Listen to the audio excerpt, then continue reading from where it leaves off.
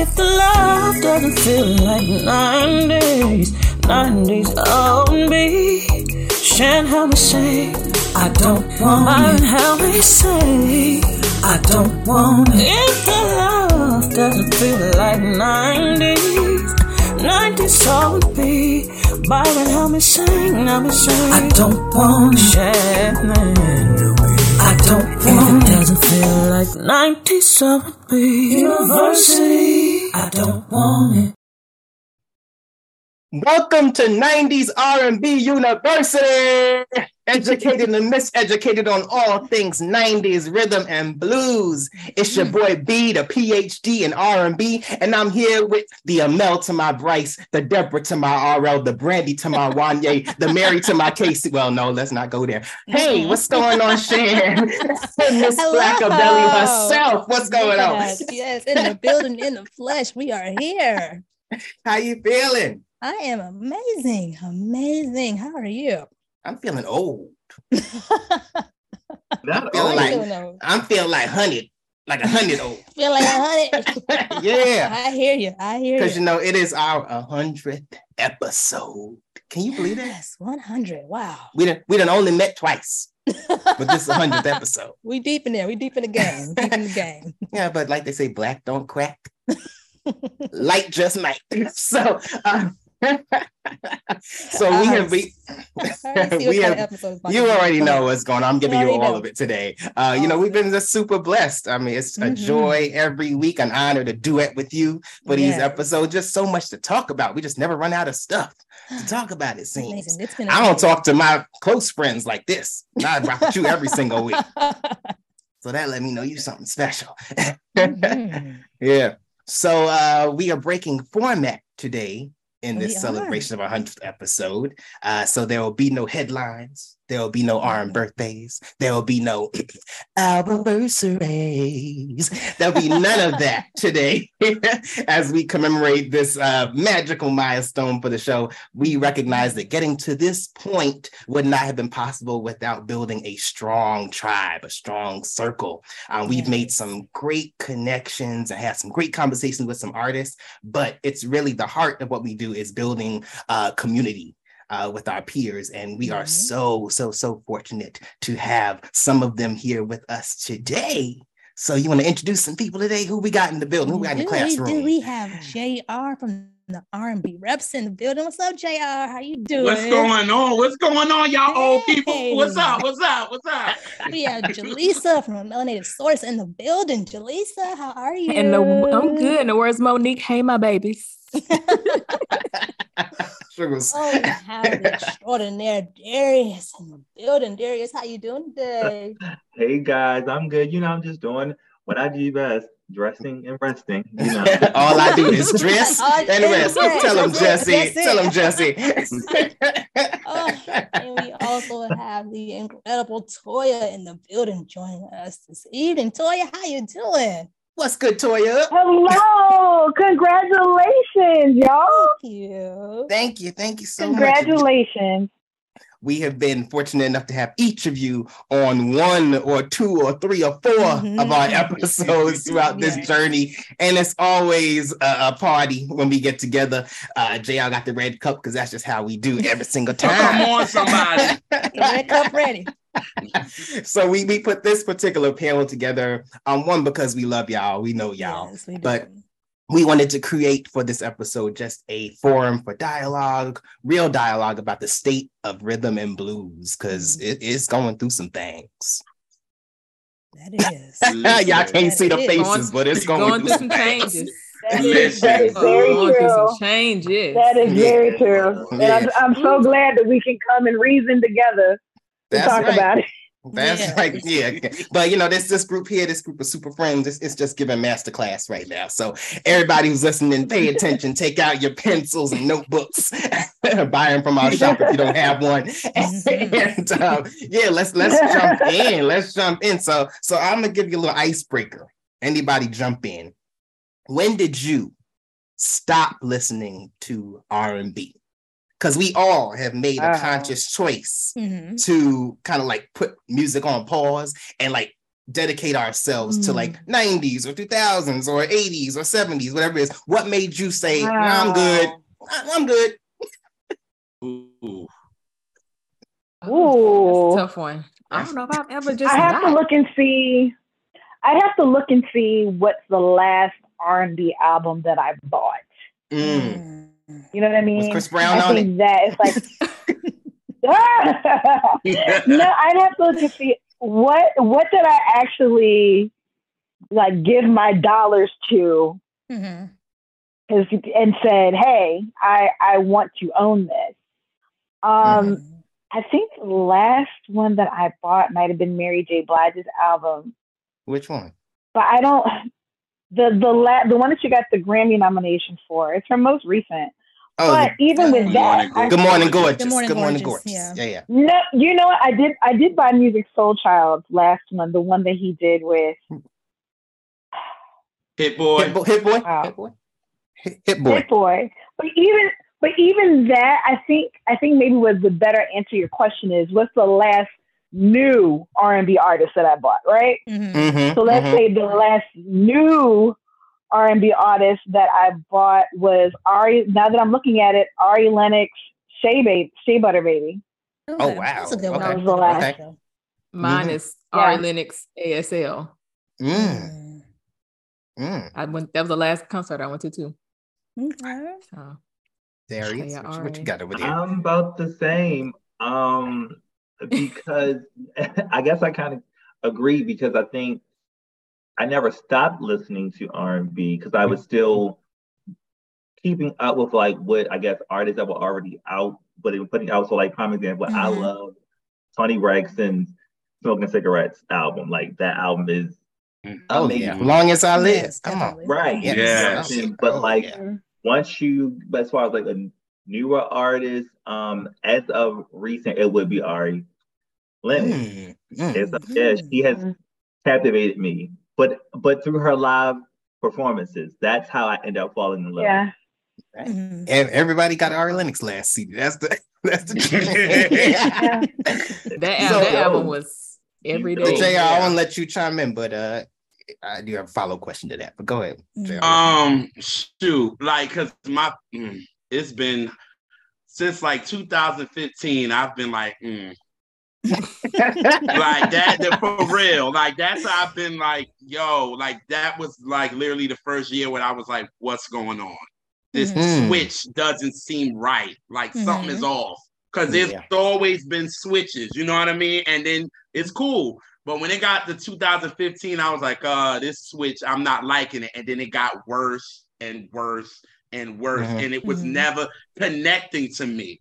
So it was like, I'm like, y'all, I'm still buying our legend stuff, like the Marys and the Tonys. Yeah. This, like, I'm still doing that. But you got like new artists that's out, but I'm not going to like the record store. That shows how old I am. I'm not going to, like Best Buy or Target to go buy these new artists because a lot of them are just streaming. You know what I mean? So it's just really hard for me, but that was like the first year was 2015 when I was like, what's going on? But I like Ari Lennox. I'm on her. Elise would have been pissed if I didn't say it. So Elise, yes, I like Ari Lennox. I'm on her new joint for real. Like we talk about that a lot. So I'm on that. I'm like on a lot of indie artists for real.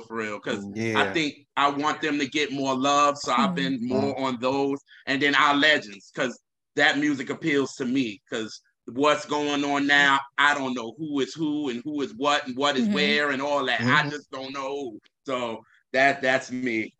Yeah. There came a point, like, I would always dating myself too. I would make my little iPod playlist for the year. Right. And then it got to a point when I hit like 2008, I was like, damn, this year sucked. Like nobody was interesting to me aside from the folks that were already out. Oh, man. You know what I mean? And I kind of disconnected, because that was the point where a lot of people just kind of, the line was blurred between like hip hop and R&B. It was a lot of snapping and a lot of lack of instrumentation, right? So a lot of Fruity Loops happening at the time, but dating myself.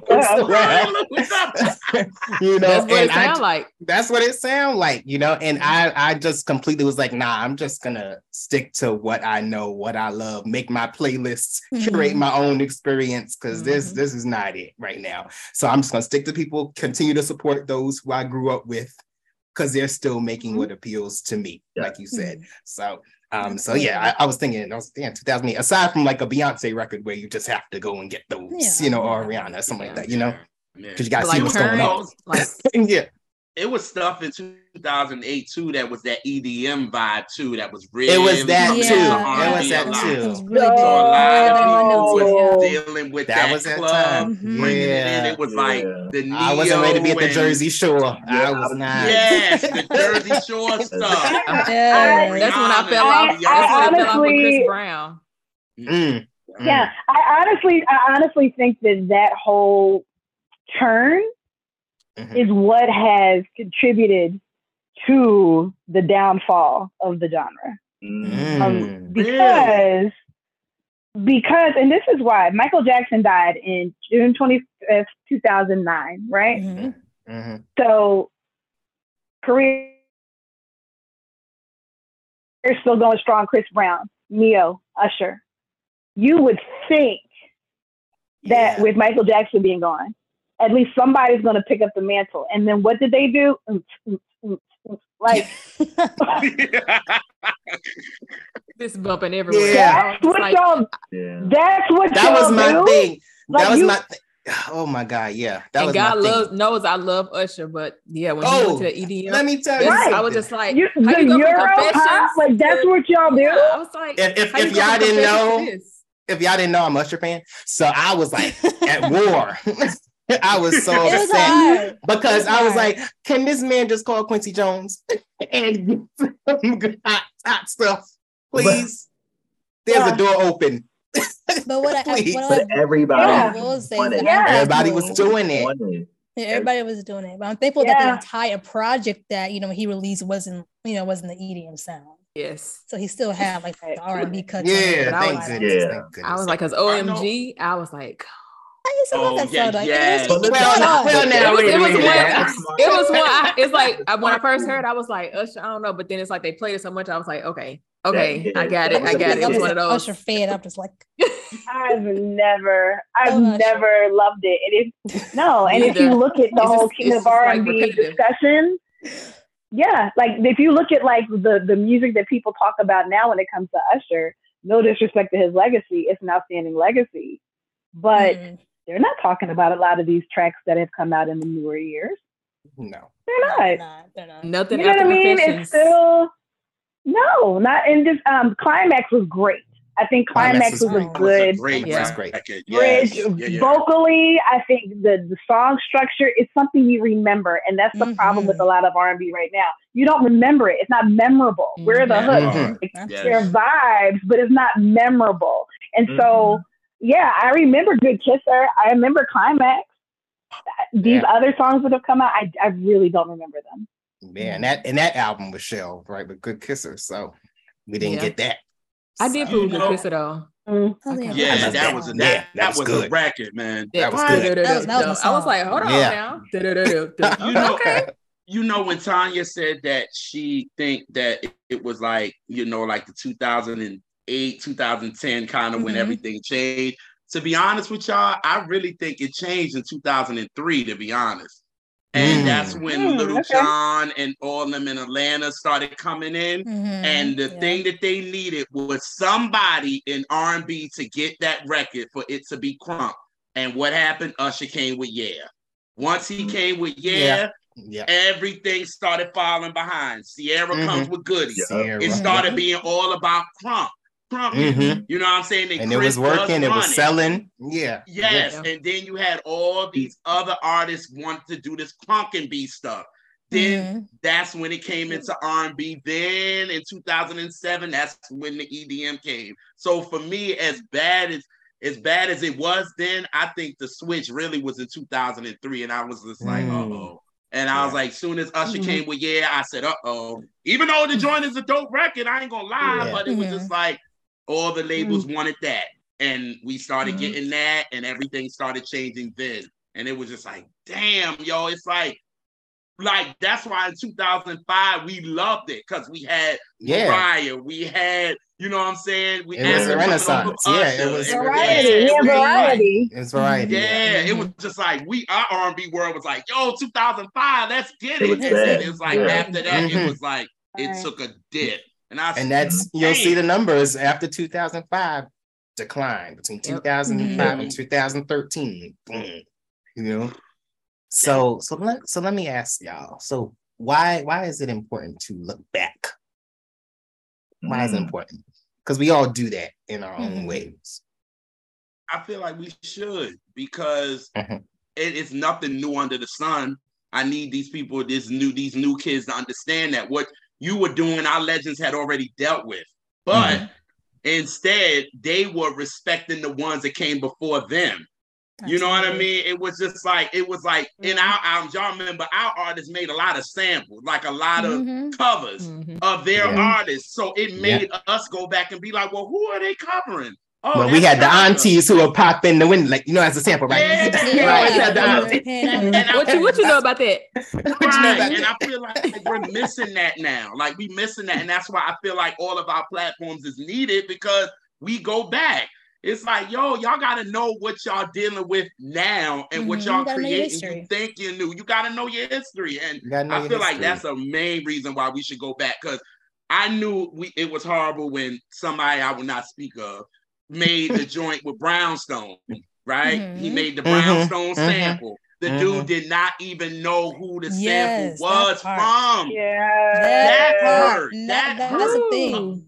Something like If You Love Me, we love that record now, and for him not to know it, it was like, all right, now you're being disrespectful, because that was a big record. Now you need to go to jail. Now you need to go to jail. But you're using their vocals. You're using their vocals. Yes, they are. Using their vocals. And you don't just look up a credit. Just look up a credit. Something. Because you had to pay for it. You don't know that I sung it and I wrote it. That's a problem. That's a problem. And I blame the label for that too. I definitely blame the label for that. Absolutely. I agree. Yeah. I think social media has made a huge difference in music, and I think Timbaland mentioned it as far as producing. Like, now you could just go online and get a beat, and that's why they all sound the same. Back in the 90s, they were actually in the studio making beats. Absolutely. You had to go and shop. Now you could just email somebody and be like, hey, send me that beat. And what was Lil Nas X? He got his beat online, right? For Old Town Road. So it's like nothing for it. It's very easy to just get in the industry now too. I feel like that's another thing. It's like, as long as you look good, you don't have to sound good. That's another reason why we gotta look back. They were singing. They were singing. And it's right. I think that a lot of artists, they had more individuality. And they cared about their individual sound, whereas, like you said earlier, everybody wants to sound the same. They have that one viral hit, and everybody copies that same format, and no one has individuality anymore. And it's no artist development. Oh my God! I was about to say that. Talk about it. That is number one. There's no artist development. Say it louder for the people in the back, please. Say it again, Darius. Wonder why they're all. And the tale is, you have thrown them out to the wolves.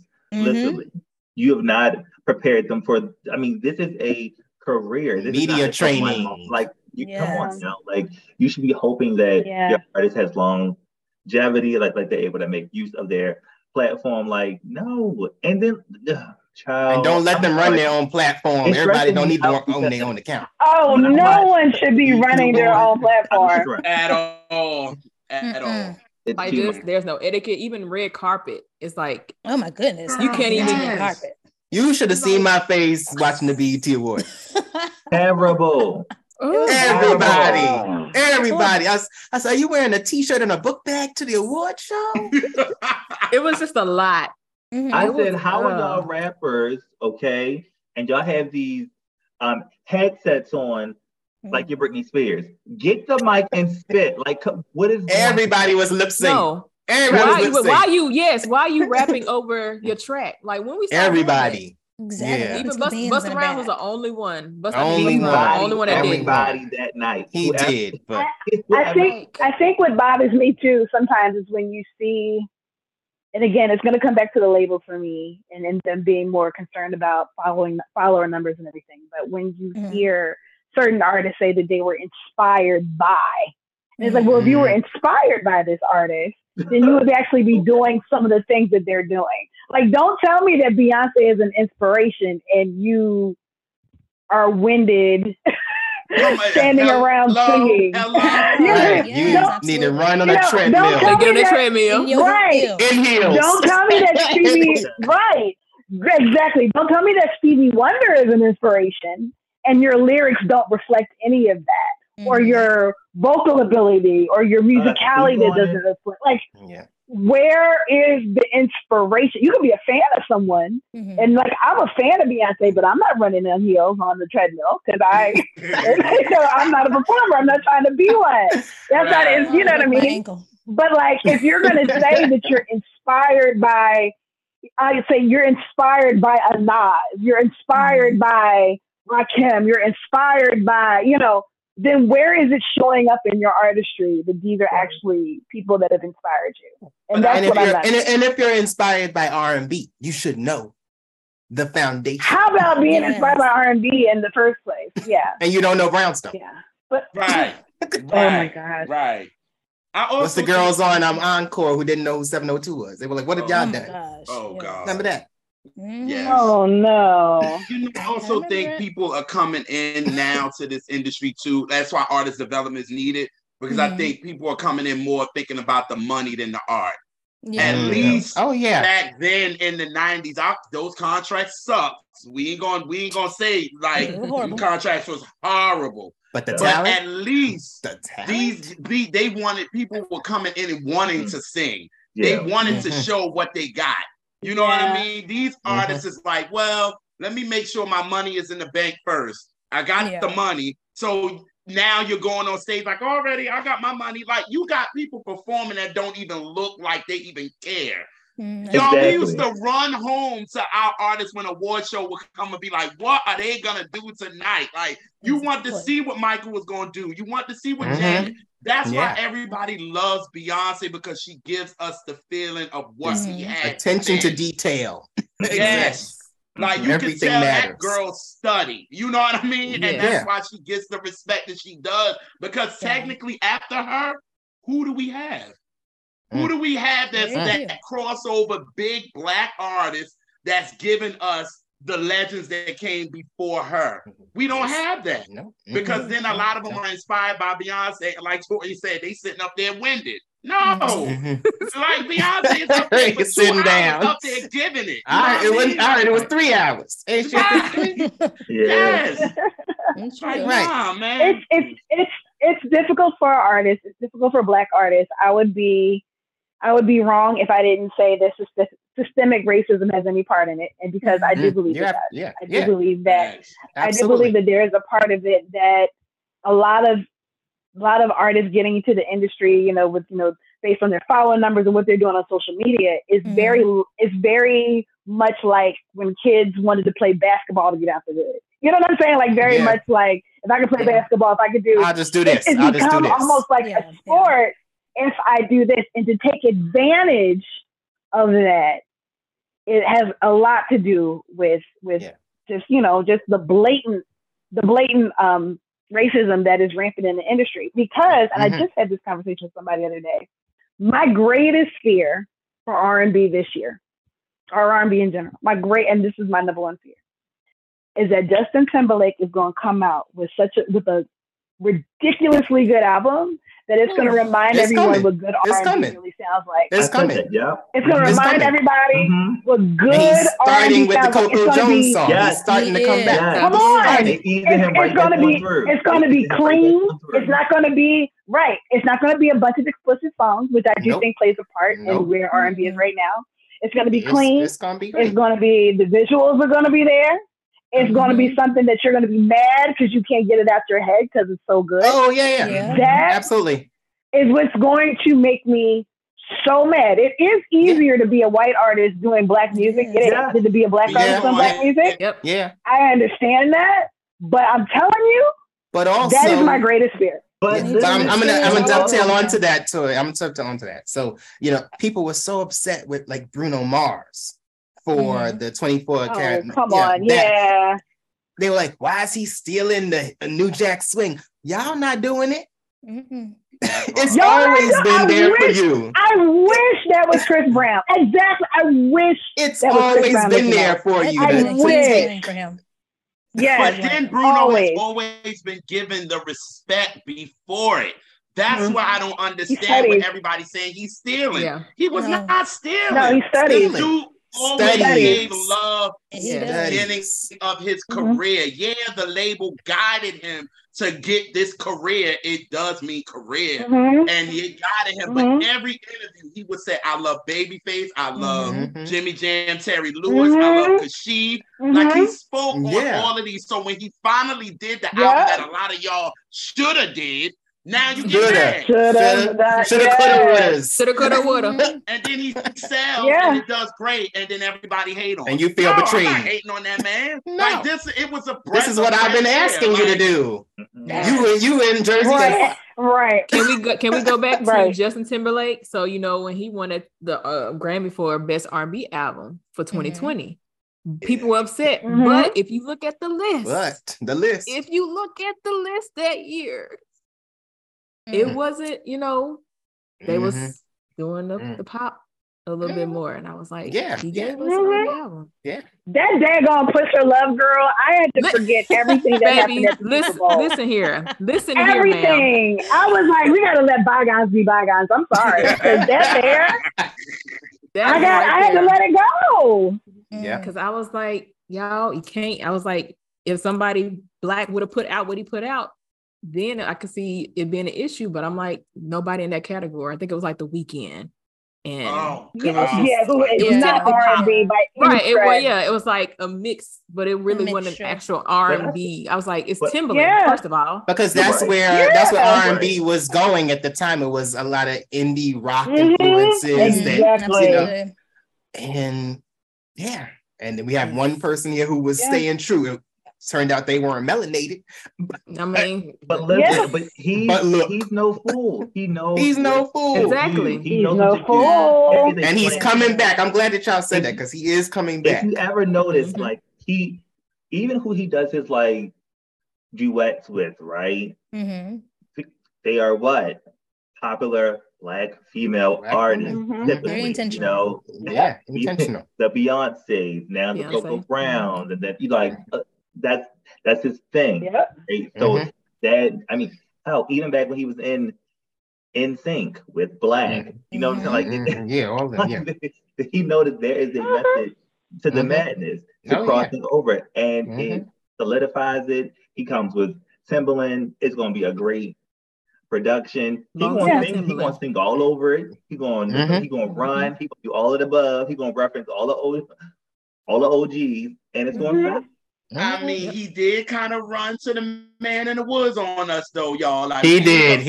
That was kind of went that way. Moment. That was rough. He did. He had a moment. He was like, instead of the shoes, he went and put on cowboy boots, y'all, and just forgot about us. He did. Whoever approved that. He got on that John Deere. I might want to tip on that. John Deere. But that's his culture. That's his background. Because Memphis, so he's a Memphis guy. Like, if he wanted to put on a country album, he could do it. Yeah, if he wanted to do it, he could. That's privilege. You're right. That is the privilege. It is privilege. Yeah. Miley Cyrus can twerk all over the VMAs and then be like, you know what? I'm gonna come back and do rock. I was tripping. Like that's the privilege. I just play him. That's artists don't have that country now. I'm gonna do this. I was having a moment. I always forget about her little transformation. Like, girl, what you gonna do? You either gonna be over here with them or what's going on? Yeah, she even messed up Robin Thicke. Oh my gosh! And I used to love me some Robin. You know what? It's funny. Robin Thicke is actually the opposite of that. Like Robin Thicke got out into the white mainstream world, and they were like, "We don't do that over here." He was like, "You know what? I'm gonna go on back to the Time Joiner Cruise. I'm gonna go back. To the Time Joiner Cruise." I was tripping. I'm gonna go back to the Black Music Honor Awards where I need to be. I was tripping. I'm sorry. Yeah. It was true because even though it sucked that he had the biggest record of his career, but he was he was unhappy. He was unhappy, and it sucked that Pharrell had to go on a show and said if I'd have gave that exact same song to a black artist, it wouldn't have done what it did. It's true. Would not have. Blurred Lines wouldn't have did what it did. No, it wasn't. No, it had to be. Do it. It had to be. Yeah. That sucks. Because you got somebody like a Tank that did "You're My Star," right? Which is an amazing. That's about. Amazing record. What you said? Did a record like that, and it blew up. Take Back the Night. Same thing. Yeah, Take Back the Night. You know what I mean? That infuriates me. The Star is so good. Star is so good. Song. Such a good song, but it didn't get that crossover. Atlantic didn't push it, and he got hurt by it. So he was like, you know what? I'm gonna go back making my win-wees. That's gonna be my money maker because clearly I'm not getting pushed the other way. All right, family. Yeah. So let me. We're always educating people, right? So if you, and I want everybody to answer this, if you had to define and give somebody like the quintessential R&B album, what would that album be? Doesn't matter what decade. I'm letting you just run free. I kind of got mine. You're mean for this. The people want to know. Y'all experts. I'm gonna go. I'll go first because this one, I don't know. It's the way it feels when I put it on. But Maxwell's Urban Hang Suite does something. We talked about that. You going on the cruise? Listen, I'm trying to be on the balcony with my man. Jelisa says she gonna zip line into his room. But yeah, that to me, that album, it sounds like R&B because it has a little bit of R&B, jazz, blues. It was just, it feels good when you put on that. And to me, that's how I like to feel when I put from on the intro to the outro to the bonus track. It takes you on a journey. The production was and Maxwell's voice on it. I'm like, yeah. So that would be my pick. That's a good pick. That's a good one. Well, you know I want to know, Darius. You know I want to know. No. I mean, this is a solid album. And it's one where, I mean, if you wanted to get a full gumbo of R&B, because it's a variety of artists and sounds, and the production on it is amazing. And from beginning to end, it is impeccable. That is the Waiting to Exhale soundtrack. I knew it. Oh, yes. I knew it. That's good. And you get some baby face in there too. You get some baby face lessons. Like this is R&B. Yeah. I mean, you get Whitney. You get Faith. You get WV. You get. I didn't even think about a soundtrack. Me either. I would think it was just R&B. I think of a soundtrack. Dante Moore. Like that's an R&B album, and the production. You got up tempos. Right, you got up tempos. You got Brandy. You got SWV. You got TLC. I mean, this album is Aretha Franklin. Yeah. I was like, Riri. He had every single. You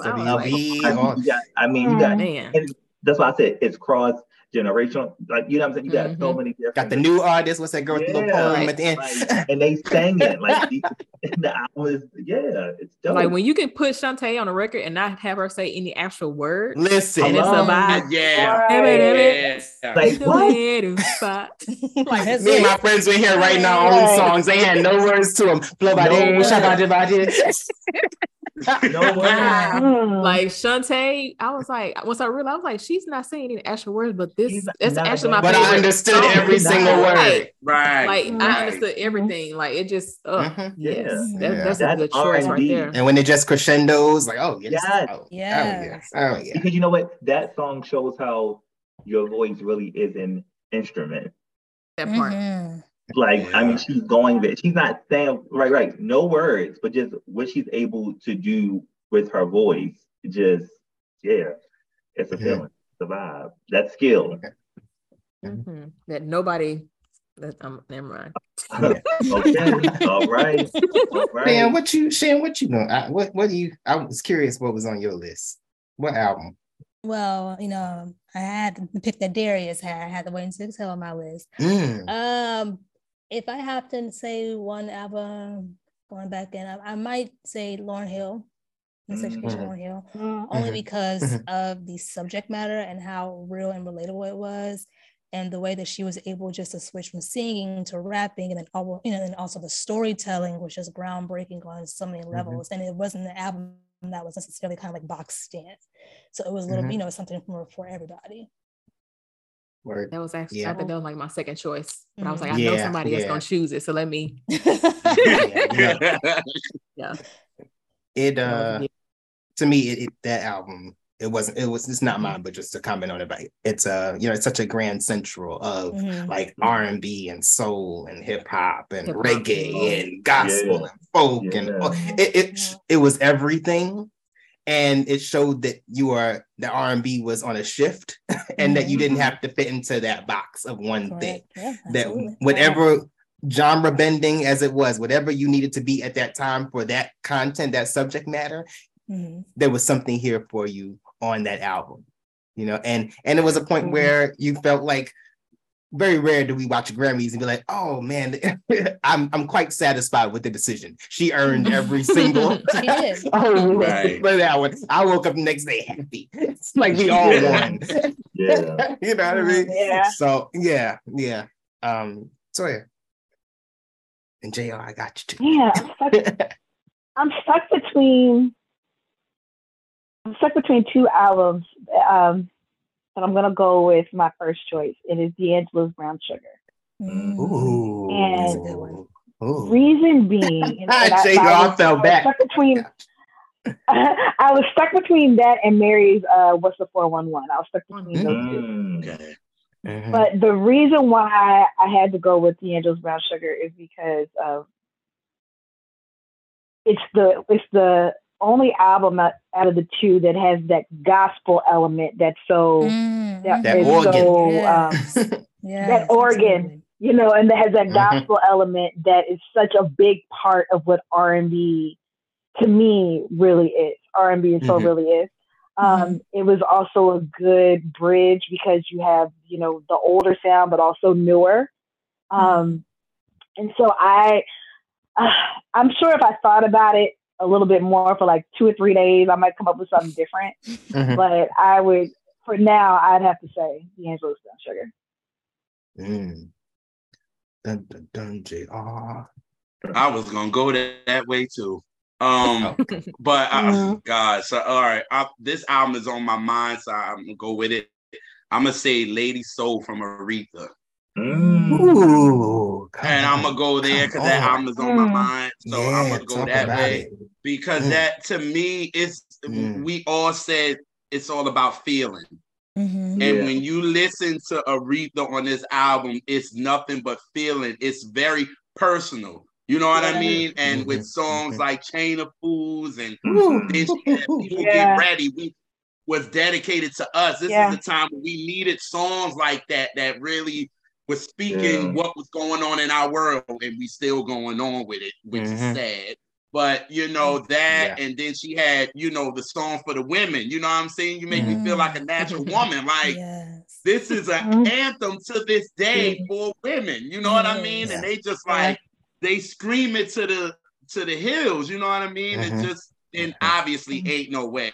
Like I mean, what more can you say? And to me, ain't no way. Like Aretha, that album she came out with in '67 was very was very like the crossover stuff, like this because y'all know before Aretha could not cross over for nothing, and finally she did. And then when she came out with this Lady of Soul, it felt very her. It was no longer people giving her songs and she whatever.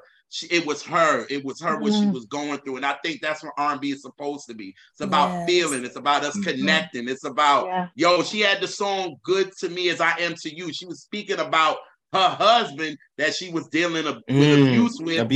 She was speaking on it. She was just like, be good to me. And that's what it is. And I think we had that until clearly now, because what feelings do we have with this music that make you want to just, sometimes you want to just cry. And now we don't even have that no more. Just like Darius said, we're waiting to exhale.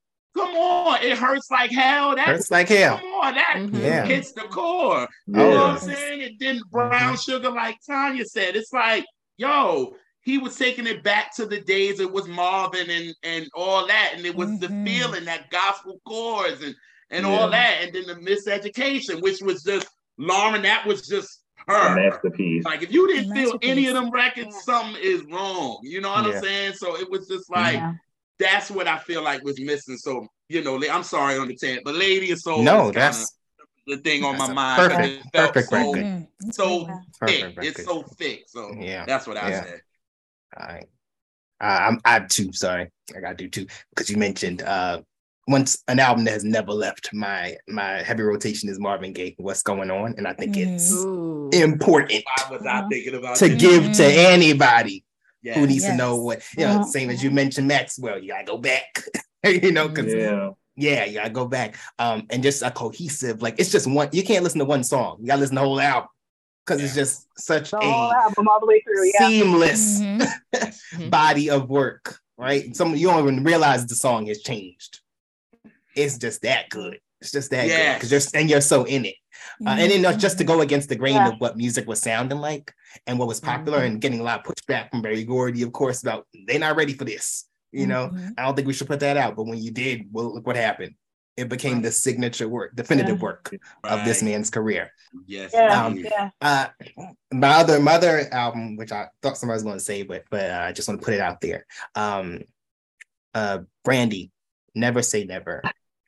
I know somebody gonna throw in Brandy. I was like, somebody gonna say Brandy. I knew too. I thought I was gonna say it. So I was close. To me, it is a blueprint for what the sound of R&B would become after this album. So many female artists studied this album from top to bottom, and you still hear it today. What production sounds like. After this, Dark Child was all over. Everywhere. People trying to steal the sound. Brandy getting mad because Dark Child giving his songs to this person and that person. You know what I mean? Okay. And then also just the older you get, right? It gets better with age. It gets wiser. It just gets better, because then you start to realize, like, the biographical content of the album as well, like the storytelling that goes on throughout the album as well, which is what an album should do. You go back, like, we've dissected this album, all of us dissected this album, and you discover new things to this day about who's in the background vocals, who's on production, what this song is about, who this song is about. All that journey that she takes you on is brilliant. And I think it's essential for somebody to hear this album to know how to move. After this. Yeah, I agree. Brandy, I would say Brandy is very influential to real artists. We're gonna put the real in front of it, because I was watching the Terrell show with the Blue Wall. 99% of the people that come on there sing a Brandy song. Yes, they do. They do. I was going through old video. I was like, literally every person I've watched, like 5 people in a row, it was somebody singing Brandy every time. Like, that just shows how influential her vocals and just her sound, R&B, her sound was. I was like, every single person, white, black, everybody. It didn't matter. She was just different. Brandy was different. She just came in different. Like, like when she came in 94, it was like, who is this singing like this? And you thought she was a grown woman, and this girl was 15. Like, you like, and then her and Rodney got together. It was just like, and just the confidence level also just went through the roof. Like, it was just like, wow. And like you said, with Never Say Never, it's just like, that just changed the landscape of everybody. First album, everybody she was like, First album, she was a dreamer. She was a dreamer on the first album, right? Mm-hmm. She wanted to be. She wanted to be in the company of like the Legend of Divas. Yeah. And then that second album, here she is, Divas Live on the same platform as all of them. That's it right there. Yeah. Her spot, She said, I am a diva. I'm one of the girls. I'm one of the girls. Like y'all was saying, after all that, everybody started to follow what she did. Even them pop girls was like, I want that. The Britney wanted that. Christina wanted that. All them girls wanted that. Y'all know my album. Y'all know my album, the Spice Girls album, Forever. Come on. Y'all had that album. A lot of the pop artists did that, just like the white male groups in pop copy Boys to Men, Jodeci. And they literally said that in an interview. Verbatim. Like we watched, right? So it's like we watched them. Oh yeah, what's the 98 Degrees? They used to sneak backstage for the Boys to Men concerts and try to get on. Yeah. Because they knew. It sucked during that time to me, even though I loved it. But it messed up for things for like 112 and Drew Hill and all that. Because all those Backstreet Boys and NSYNC were doing what they were doing, but they were promoted to the masses and selling all these records and doing all that. And our guys all here, even though they're doing 2 and 3 million, which is cool, but they not marketed the same way. And I'm like, y'all, who's doing all of y'all songs? Full Force. Right. Yeah, Full Force writing all this stuff. Right. Oh my God, Full Force. A pop machine. An actual pop machine. Pop machine. That bothered me, but I was singing the song. Don't get me wrong. I was buying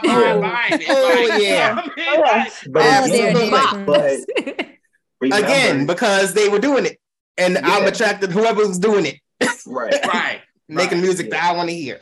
So I get it. Yeah. So, what artist changed you?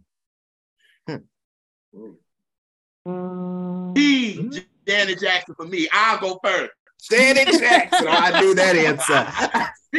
Janet Jackson changed my life. When the first time you heard Janet Jackson? I was born in 86. So when she came out with Control, my mother was like, it was something about Janet that I would just move in the crib. She didn't do it for nobody else for her. But when I heard the Knowledge for the first time when I was 4 years old, that changed my life. I was like, I want to go to school. I want to get a degree. I want to do, like, she made me, I want to party, but I was listening to what she was saying. And now, thank God for hearing that Rhythm Nation album as well. I'm a college graduate. I got a great engineering job. Like, because of that, she changed my life. And if I would ever meet her, I would have to tell her, you changed my life, because I could have been doing something else, but I heard the Knowledge, and that just completely changed who I am today. So I have to say Janet for me. That's a good one. That's a good one. That is. Anybody? I would say for me, we already talked about Brandy, but I would say it would be Brandy for me. Because I remember growing up and seeing, like, she was one of the first artists who looked like me, who had the braids. You know, she was breaking down barriers. She was a cover girl model and had her own show, you know, the first Black princess and all that kind of stuff. And we already talked about, you know, how she continues to be an inspiration to so many artists that are out there. But she was like the first artist that I could, like, really just see myself in. Does there have to be one? No, you can give me a couple. I got them because I have two.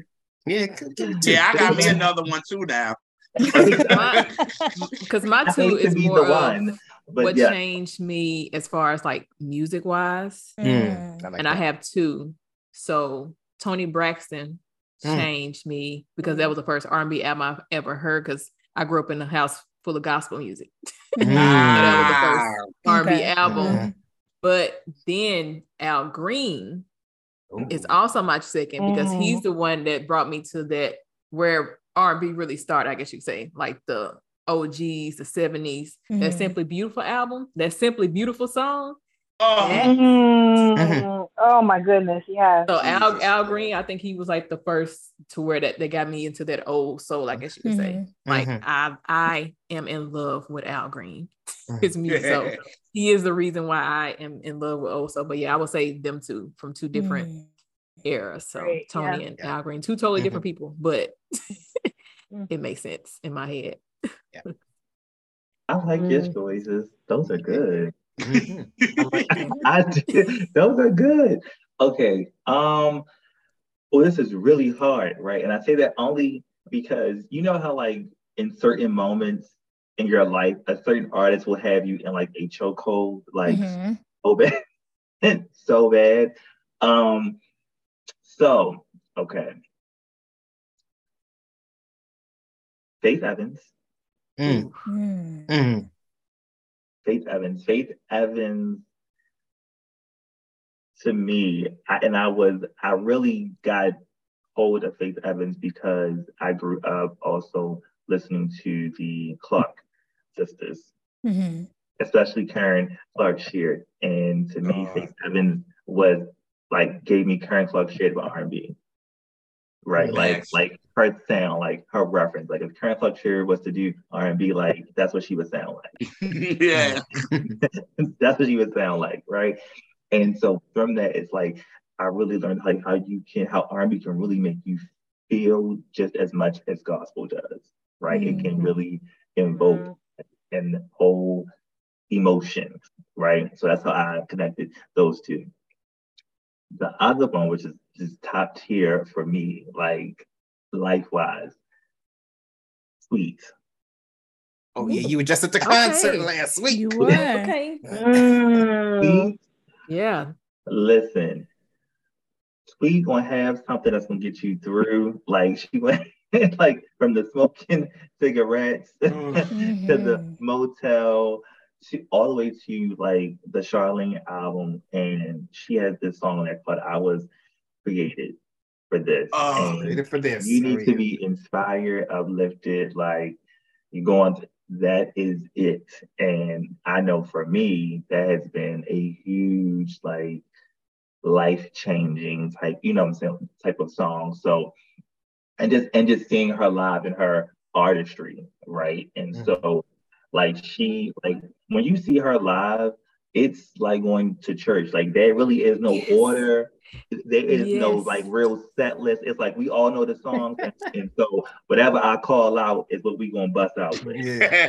Darius, I went to go see her, and we had to leave because she was calling everybody from the audience to come and sing a little something. I said, I ain't got time for this altar call. I need to go home. Everybody was coming doors up. of the church. I said, I'm gonna just believe on that. The band is so funky, like. It was like everybody just having a good time. Like you can tell they are musically connected on that stage. Like they're just going for it, and it just was a whole vibe. So I would say definitely Tweet, Dave Evans, Karen Clark Sheard, and those. You don't have those organic moments on stage where everything is so like set list. Yes, right. Good night. Yeah, some people don't do no encore, and they ain't got no more songs. No. They don't. They done ran out of breath. Oh, Darius, real quick. right. They ready to go home. Sit down. Darius, you just brought a memory of I was in high school, and we had I was at a performing arts school, and they had somebody come from a record label and like do a presentation, and they gave us the career day, and they gave everybody Tweet's album, which is not a good idea to give like teenagers going through emotions, listening to smoking cigarettes. Right. I was like, wait, how old are y'all? We were good in 16. Like, seriously, like, but all of those songs, we don't even realize the impact of them until we get older and we go through things. You like, ooh, child. Because listen, the way heaven be hitting now. Complain. The way heaven, I thought that was a whole different song when I first saw the title. I was like, wait. It's a different type of heaven we giving. Yes. Yeah. That heaven hit real different after you've been through a few relationships. You know what I'm saying? Because that Brandy, he is hit real different. Oh, it's a gospel. It's a gospel. It can go either way. I think they said they wrote it. They wrote it like that. They were like, you can do gospel or R&B, whichever one. Right. Yeah. Warren Campbell. Yep. Toya, I'll go. Yeah, I have two artists as well. So, all right. So I'll say two. My first one, first and foremost, giving honor to Janet Jackson, who is the And I'm sorry, I got real churchy for a second. That's all right. I'm about to get my tambourine out. The offering. Giving out to Janet Jackson, who is the inspiration of my life. Who is the inspiration of my life? You know what I do? In this house, first and foremost. In this house, me in my house. As for me in my house. This house, as for me in my house. We are Jan fam. As for me in my house. Janet Jackson, her trajectory. I am a Big Daddy's girl. My father passed away 5 years ago. I'm a Big Daddy's girl, and understood the whole control kind of thing, you know, and having to break out of that, and her trying to find her way as an artist and musically, and I just always felt a connection to her, just some sort of parallel connection, even though she's 7 years older than me, I think. Watching her on Different Strokes, watching her on Fame, you know, stuff like that, and seeing what she did with Rhythm Nation. But when she got to that daggone Velvet Rope, tell it like it is. Tell it like it is. Come on. That thing right there. And that tour. I remember being like, oh, this is why I feel a connection to you. Mm-hmm. Yeah. This is why. Yeah. And so from that on out, like, if there's an artist that has changed my life, I love Janet Jackson so much, I don't even talk about it a lot because I feel like it's gonna creep people out. Like, that's how I just, you know, post my little whatever and keep it moving. Because I'm like, if I talk about it too long, it's gonna get weird. It's gonna get really weird.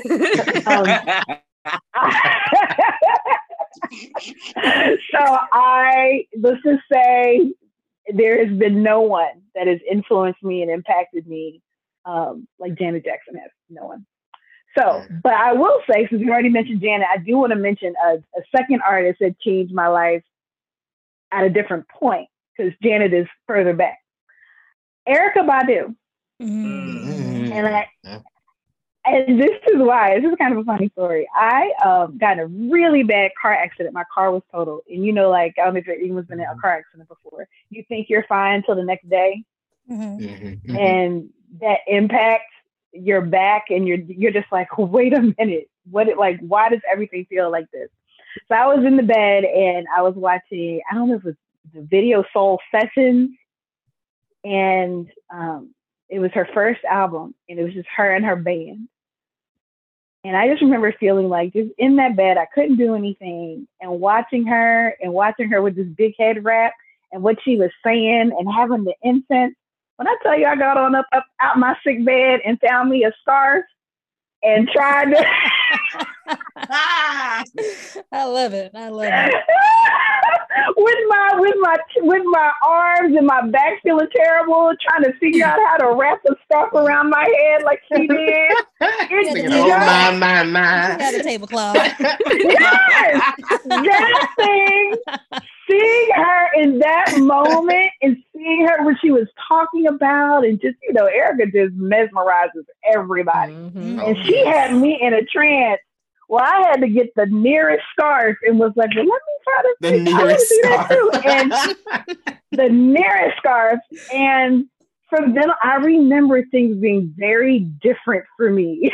After I got into it, just a different sense of awareness and chillness. But I will definitely say awareness, just as a woman and as a Black woman, and just it was very different for me after I experienced that with Erykah Badu. So those would be the two artists that have impacted me. That's good. That's why you need to have two. That's right. Right. Yeah. Right. So mine, Shane, you actually don't know this. You would think it'd be Mariah Carey, right? But it's not. It's not. So the artist that actually changed me, never forget, because I thought I knew everything about music. Because, you know, everything when you're little, I knew everything. And I had a cousin who came from North Carolina and was like, what are you listening to? I was like, oh, Genuine. He's like, no, put that away. He came out with this Sam Cooke CD, this greatest hits of Sam Cooke. And we played that joint for as long as he was there to visit. He was like, you could just have the CD. Because I could not stop. Like, you want to talk about hits back to back to back to back, every single. Bring It On Home to Me, Change Is Gonna Come, Another Saturday Night, Wonderful World, like and I just, and you know, that signature riff that he does, that run that he does. Whoa, whoa. And just I was hooked.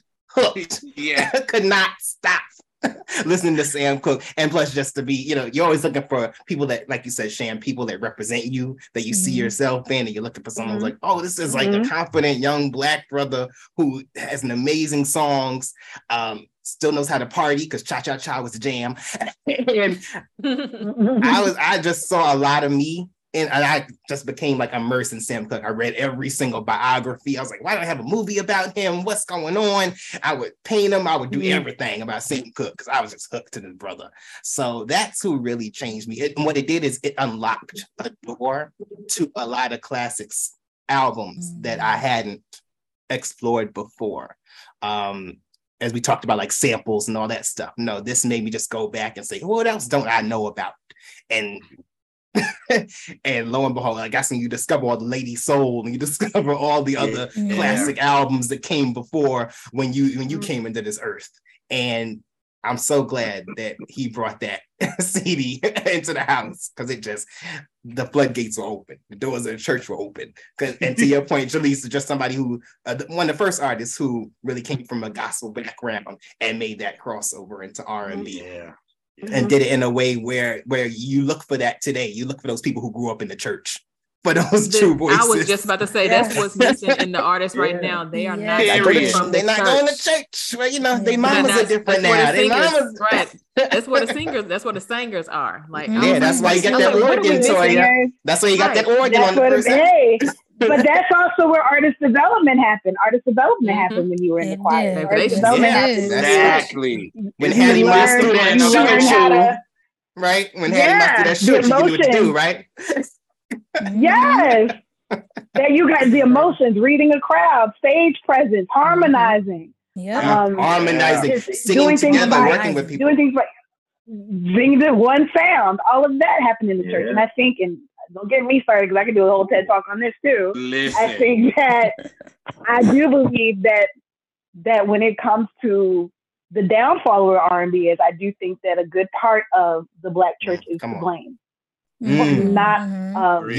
for not allowing, and for also really criticizing and judging artists that have come from the church that did not worldly. Exactly. Until it's time to tithe, then that's different. Then we want to say that they come to this church and we're excited about that. You know, on it, man. And so that has always really concerned me. And I think to that point, Jelisa, that you were saying, I think that's why we don't have any more groups anymore. Is because people don't learn how to sing together. That's true. That's right. I can't think of an artist that didn't really grow up in the church from the 90s. Or a group that came. I'm like, and they had our church gave us the discipline. That's all it had. So it even though a lot of our artists in the 90s was going through that artist development, they already, even though they were a little rough, but they had that foundation of church. You know what I'm saying? It was a community that whoop your butt if you stepped out of line. Exactly. Or if you wasn't hitting that note right, you had somebody like Sissy or somebody get it right. Somebody. Do it till you get it right. You know what I'm saying? Like the Clark sisters' mom. Y'all know. Oh yeah. Oh my God. Oh Lord. Yes. That's right. All of the big stars from the Tony Braxton, like her mama, Evelyn, Evelyn played the Jackson, girls, Joe Jackson, everybody's parents was on there. And Darius, like when the Braxtons get together, if they just sing something at the drop, no matter what they doing, it sound good. It sound amazing. Yeah, they in the shoe store. Yeah, and they sound amazing. Yeah, it takes that discipline, and it shows up in our lyrics too. Because if you notice, for instance, let's look at Jodeci. Jodeci were the bad boys of R&B. You had Boys II Men and Jodeci, who I think they were equally bad. But it's as far as the content and they were, Yeah, it's just how they were presented. That's it. Yeah. It's just the presentation. The artist development. The artist development. That's it. Yeah, equally bad, But I think that Jodeci, they were still singing about love. Mm-hmm. They had like a couple freaky songs, but if you really think about it, their bad boy persona, they were still singing romance. Yeah. Still singing about the kind of love you wanted to be in. Yeah. It's not, and they came from the church. There was still something that even though you had some artists that are like, okay, I do want to do some sexual stuff. At the end of the day, they were definitely more love. There was more of a balance, and actually there was an imbalance. There were more love songs than there were freaky songs on a project. Oh yeah. Now, I think because of the lack of the decline in just a generation not growing up in church for various reasons, I think that is being reflected in the music now. It is. Mm-hmm. It really is. Oh yeah, I agree. Because the way Jodeci sings "Freaking You," that they should not sound like a little choir. Like, what are we doing? All of them. It shouldn't sound like commission. It should not sound like commission. It shouldn't be given commission. It's like, wait, I don't know how to feel. It's like, I don't know how to feel right now. Sang it with feeling. Like, they do. They do. Yes. And them harmonies and them stacking them vocals. Yeah, like them and Silk. Yeah. It's like I'm glad you said that though. Yeah. I'm glad you mentioned commission because all of them cite commission as absolutely all of their sons. All of them. Yeah. Yep. All right, so I'm gonna get a little messy. We're gonna get messy.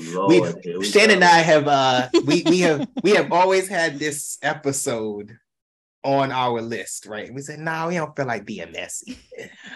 But now y'all here, we get to be messy. So, you pick us to be messy. We do. We've been playing around juggling this episode for like 3 seasons, right? Okay. So we really have. What artist do you think is overrated? Current. Don't matter. In any artist. Let me get my mic real quick. Summer Walker. I'm telling you right now, I'm not going to say it. Summer Walker. Summer Walker. Can you hear me in the mic? Summer Walker. Nah, y'all know I hear me in the mic. Okay, can I defend Summer Walker for a minute? Okay, as someone who is actually not a Summer Walker fan, the reason why I want to defend her is because of actually what we just said. We're talking about I've met all of y'all said Summer Walker. A generation that didn't grow up in church, and we're talking about lyrics, and we're talking about whatever. I say this because I have a friend of mine who has a teenage daughter, right? And we were talking about kids in general, and I was like, "Are the kids depressed?" And she was like, "The kids are depressed." Yeah, they're very it's a different kind of. You think about That's why I can't vibe a lot with the R&B artists, the female artists, because they all are just, I call them the emo girls, right? Because they all I had SZA on my list. Everybody. I'm like, why is everything so sleepy? Why are these I don't want to go to that concert and walk out feeling bad. No, not at all. I don't want that. I paid good money. And so when we was at the Roots picnic, Summer Walker was doing it, and a lot of people left, didn't they, Darius? Yes, wow. That was not the audience for Roots picnic at all. But like, I think not that the picnic. Right, not at all. I feel like after Mary, people was like, "Wow." Wait, she went after Mary? Right? No, she went the next. No, she went before. Okay, the next night. Yeah, she was the next night. I was like, I said, WV. I said, y'all setting her up to fail. I really felt like they set her up to fail, and where they placed her in that show. And talking about artist development, scared of stages, all that kind of stuff. Yeah, she has. Yeah, I know she has. Tiana Taylor had to come in. Yeah. But the popularity of her music, I'm like, well, her pain isn't like my pain. But there are so many kids that heavily relate to this music. Mm-hmm. They love her, and I'm like, but also haven't been through anything. Not at all. Not at all. But to them, it's their world. You know. And so, and you also have to understand that this generation after us, the tragedies that they've seen that we didn't grow up with.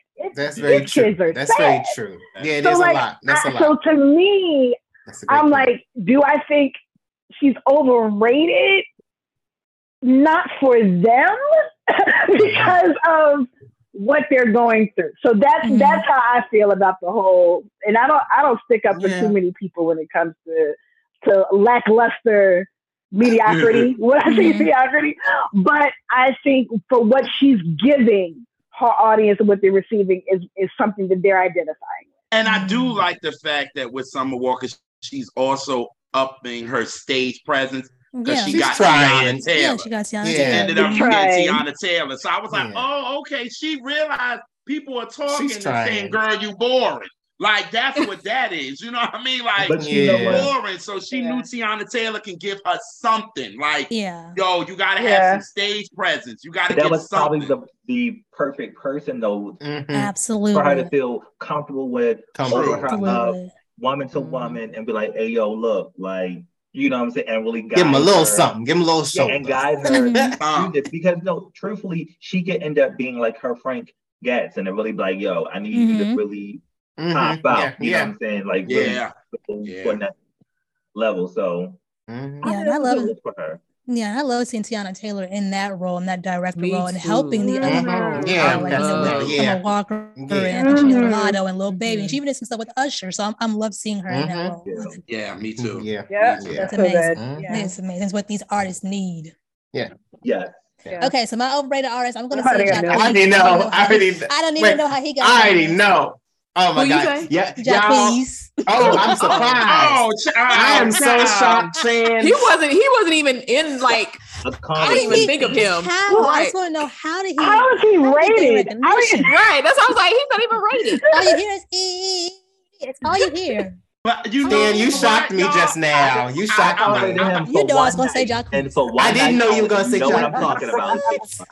I didn't know you were gonna say Jacquees. And I'm gonna tell you what you're gonna say. But go ahead. Him and Queen Naja with. Let me tell you, Jr. One night. Wait, that was his one night. The one. Somebody sent me. I said, "Oh, this is his purpose."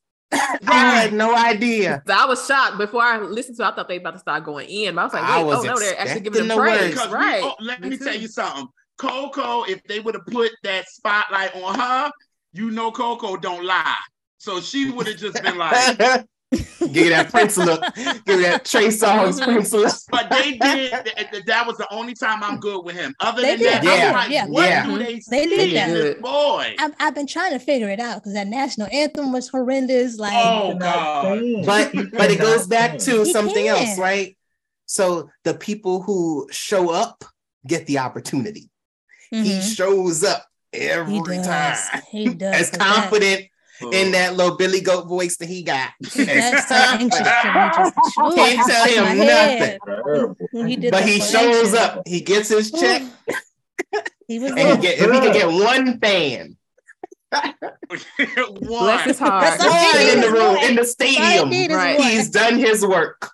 Right. The faith of a mustard seed. That's all. That's it. Come on. That's it. Oh my goodness. He man went to church. The faith of a mustard seed. That's all. And that's exactly what he got. My goodness. That's what he got. Because ain't no way. Ain't no way. I thought now y'all don't know this because we're audio show typically. Y'all have to see the way that Shan's face gets whenever we mention Tank. So I thought that you were going to. Trust, I know she be going into my DMs. You too.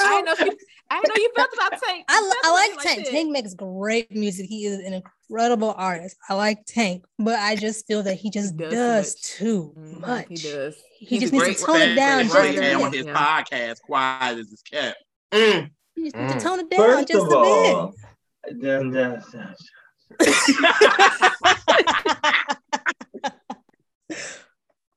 Okay, I just think it's very funny how certain people are now out here having these podcasts and round table talks about R&B and music and things. Now, when the people in this room, by the way, they're praising. I'm like, well, where were you?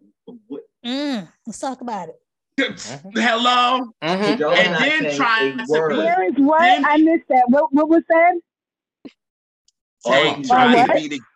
Tank try to be the gatekeeper to me. A podcast to me.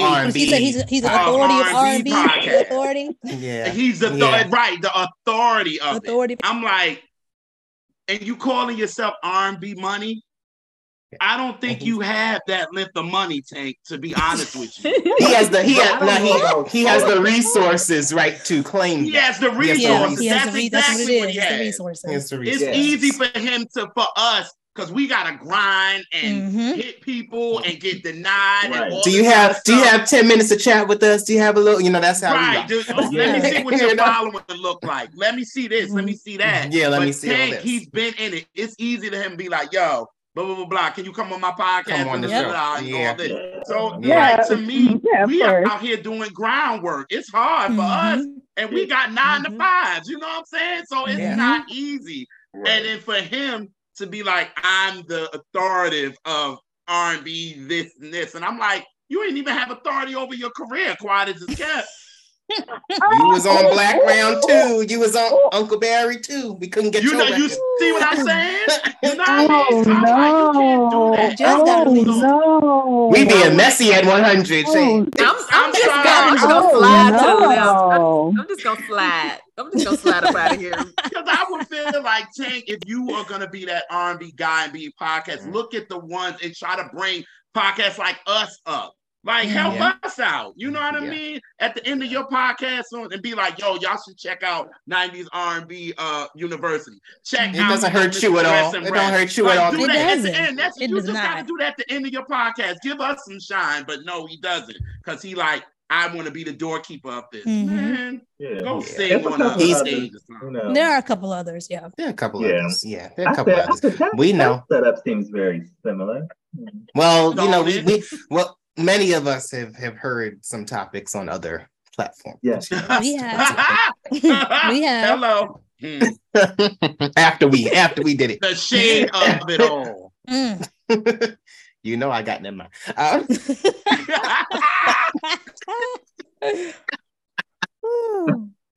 All right.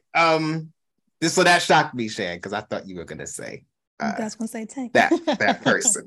Because I don't have to look at your face scrunch up every week. It do be scrunched up every week. Anytime his name is mentioned. Ooh, not every time. All right, anybody else? You see, I'm being kind. I will not list mine because I will have to go into a witness protection program. Not a witness protection program. Just drop it in the chat. I would have to go. Right. I want to know. Email it to me in the chat. Yeah, put it in the chat. Put it in the chat. You have to really know me for real to know, and I have 3. I think I have 3, and I have good arguments. Like when I show these arguments, you're like, okay, I can see how. But I don't. No, you got to know. Like you have to know me and my mama for me to tell you. Like you got to be that close. I do not. So as far as I know, everybody is all right. Everybody's all right. Oh, you lying. Everybody is adequately rated. I will not say. Okay. Anybody else? Because I'm gonna give it a little bit of levity. I'm gonna take it to the next question. Is that okay? You ain't got. You sure? Okay. Who do you think deserves more recognition than they're getting? SWV. Oh yeah. SWV, Angela, it's happening. It's happening. SWV is finally happening. It's finally happening. It took long enough. It took too long to me. You know what I mean? It took way too long. They deserve more. And I think that little show helped as well because you really got to see it. Oh yeah, that's like their second or third reality show trying to do something. Yeah, group. They did one with Salt and Pepper. That didn't work out. But I love their show. Yeah, but I love their show also when they're working on Comeback Record. I liked it when they were doing on Week. Which clearly shows like they are interesting, right? They're very, very interesting for a time, right? Yeah. Generation as a generation, but I mean, you got Faith Evans, Stephanie Mills, Angela Winbush, Nikki Howard. Like we can go on. Like come on, Nikki. Them Yeah, they don't get for me. It is it's Shantae. Yes. Oh yes. Oh yeah. Shantae. Yeah. And she showed it That at that baby face tiny desk. Showed up and showed and out. she showed it last year at the Soul Train. Yes, she did. And she continues to show it. She continues to show it. And then she did the year before when she did what was the one she did with Shanice? And it was like the cypher. Yes. She continuously shows you. Battle of the Whistles. Yes. Oh yeah. Okay, man. Yeah. It was the Battle of the Whistles. Shantae. Yeah. Shantae, and she does it effortlessly. That's the thing. And they don't understand what that woman has done in this industry. Everybody, she's always been there. Always there. Always. Oh yeah. You know, but doesn't mind doing that. Doesn't mind being in the background at all. Doesn't mind. But you can always hear. You always pick it like that. Sound like Shantae. And then when you look in those line notes, it is Shantae. Yeah, and it's. Because wait a minute. Do y'all know that there was a point in time where both Shantae Moore and Terry Ellis from Invo. You remember that, right? Background for Tony Ray. Yes. Yeah. Let it flow. I was like, look at the back. I'm looking past Tony like, who is that in the back? Listen, all the greats started in the back. Mariah Carey. But this was like not even starting. This was, they had already all had albums. They were already at it. Oh, okay. Yeah, everybody had albums. I was like, why y'all in the back? But thank you. Right. Just like Whitney did for CC and BB. That's right. That's right. Yeah. Yes, she did. The biggest artist in the world said, I don't mind singing background for y'all. Like, because I know what I have. Shooba-dooby. And that's when you want somebody. And I sang in the choir, so I know my part. You know what I mean? And that's when Whitney showed that she wanted BB and CC to really win. I got a platform. Yeah. I'm gonna give y'all my platform and take it and run. You know what I mean? I sing background for y'all for free. What she say at the when BB was talking at her funeral, she was like, "Y'all broke? Then I'm helping you. Y'all broke? Y'all broke? Okay. Let me help you out. You can't just get Whitney. That costs money, but I'm gonna do it for free." That part. I do have an artist that I feel does not get talked about enough, and I fear that it might not happen until he passes, hopefully many years from now. And it's Peebo Bryson. Come on, Peebo. Well, remember that was that scare. We almost lost Peebo. Yeah. I know you love me some Peebo. Yeah. You know I love me some Peebo. Come on. Till it's over. Right. Yes. And see, listen, and that's exactly why I want to talk about Peebo Bryson, because there is a period. Peebo been out forever. That spot between forever. There was a period between, the 70s and 80s when they were trying to bring the 70s artists into the 80s and then trying to bring the 80s artists into the 90s. And a lot of the ways, they got through him and, Regina Bell with the soundtracks, stuff like that. He was able, really spanned decades. Oh, definitely. And his voice, that tone, that you just know it's Peebo Bryson. Yeah. Still sounds amazing. And so he is someone. Nobody's saying like people exactly. Yeah. No one. Can you stop the rain? Can I mention one more? Yes.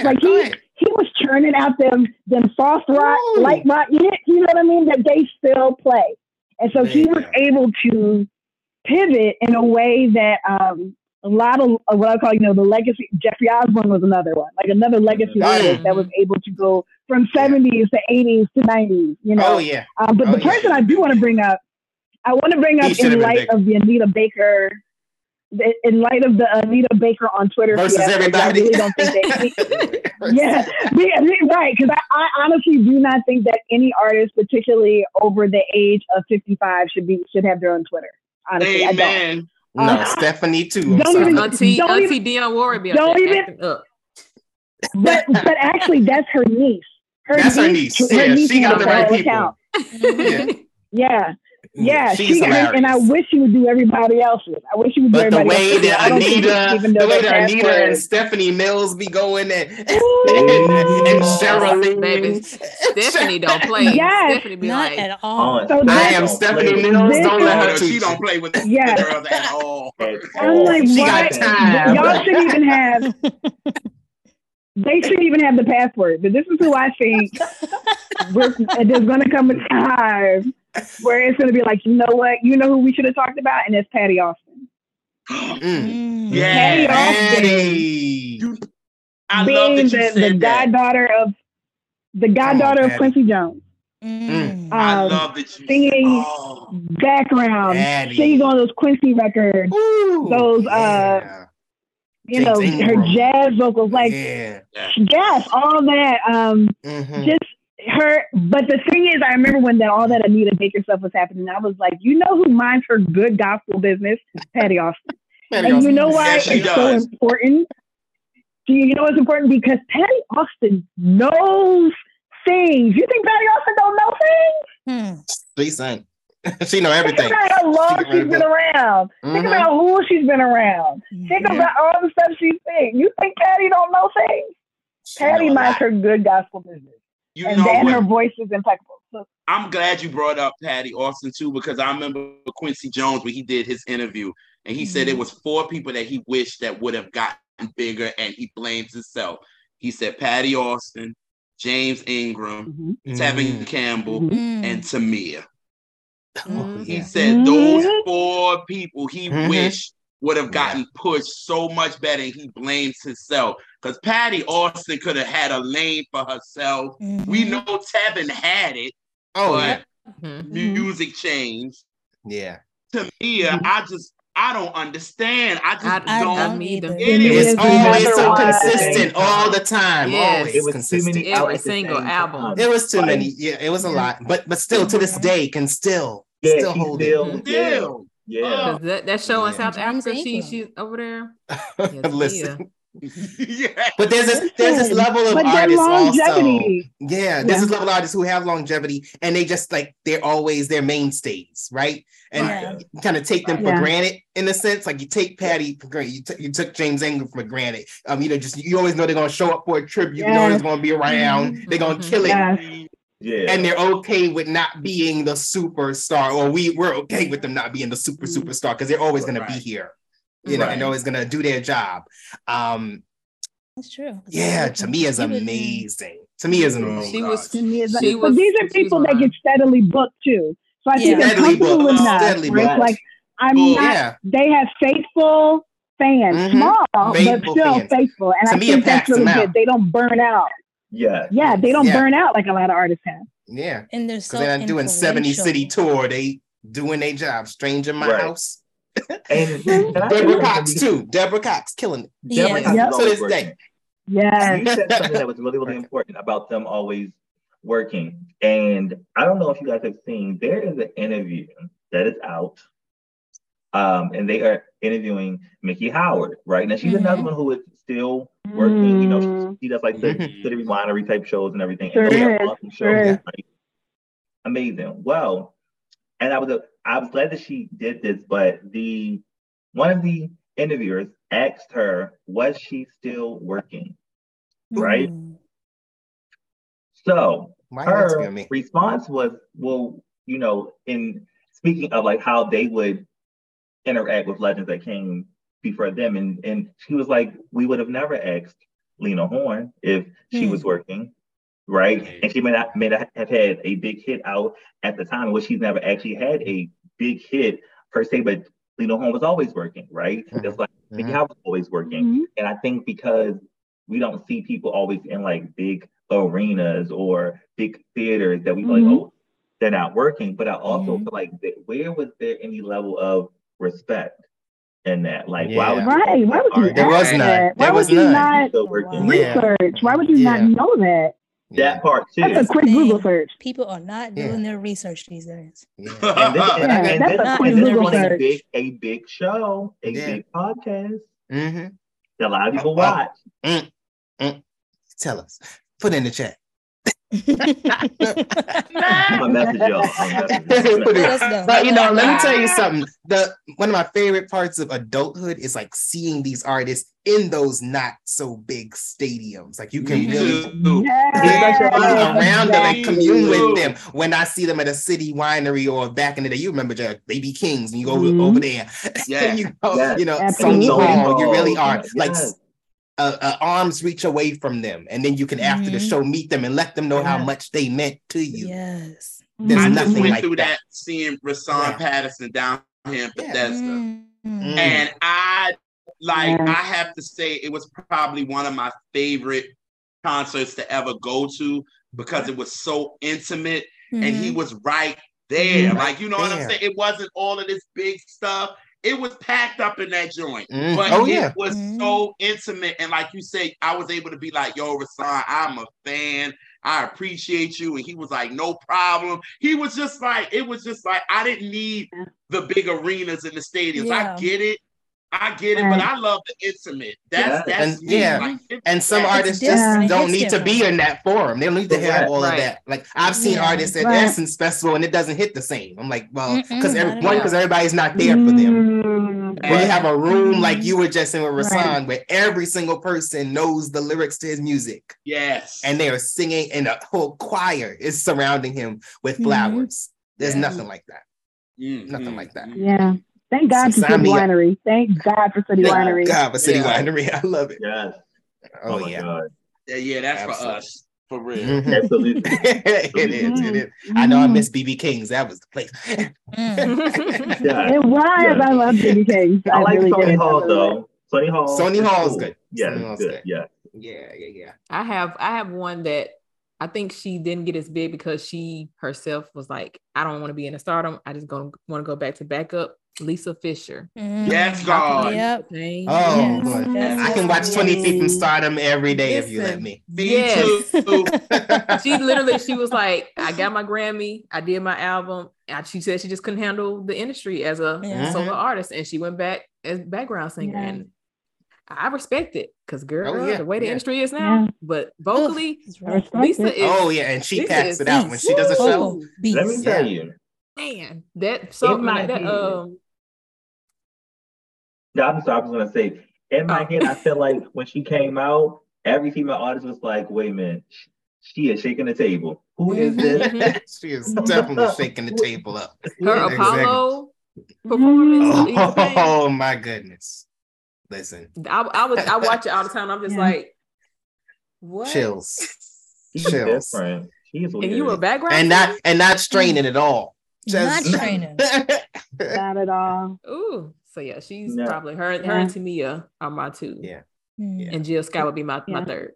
Yeah, those I cuss. I said I'm singing. They are the the Layla Hathaway and the everyone like that y'all named. Yeah, Rochelle Farrell. Like I'll go see Rochelle Farrell in a minute.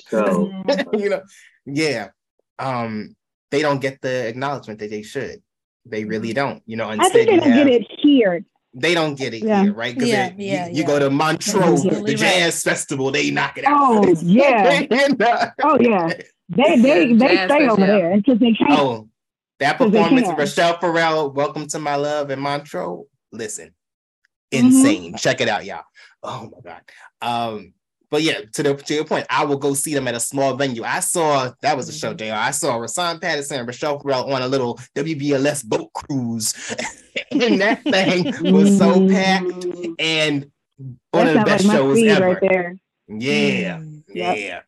Like people who can actually sing, they don't need a big. You don't need PowerPoint behind you. Because I saw Lettucey, Melanie Fiona, and Tweet. When I tell you that was a singing ass tour, my God, today I need them to run that back. I was like, see, this they don't like Jill Scott. She doesn't need a big. Jill is. I tell people she's an experience. Like she doesn't need a lot of lights and camera action. She can literally sit there, tell her story. I love hearing her tell her stories. It's just, like some people just have it, and a lot of these artists, they just I don't know what they have, but they don't have it. All right. So let me see. I'm who is next? Yeah, at the top of the show, right? Everybody named Ari Lennox as the last CD that they purchased. I'm old because I'm saying CD.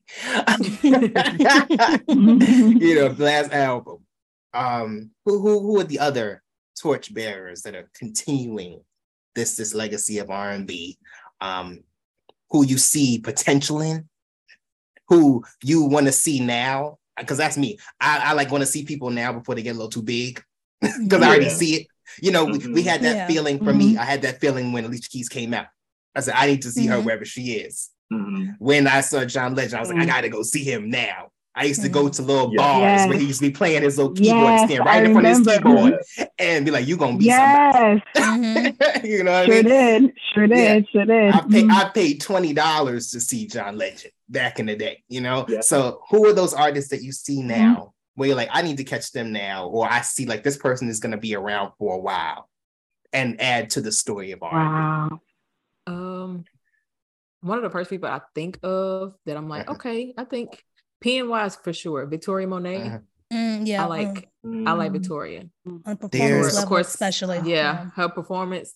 I like Ari, of course. Those would be like my two. I do like Sinead Harnett. Can I throw her in there? Yeah.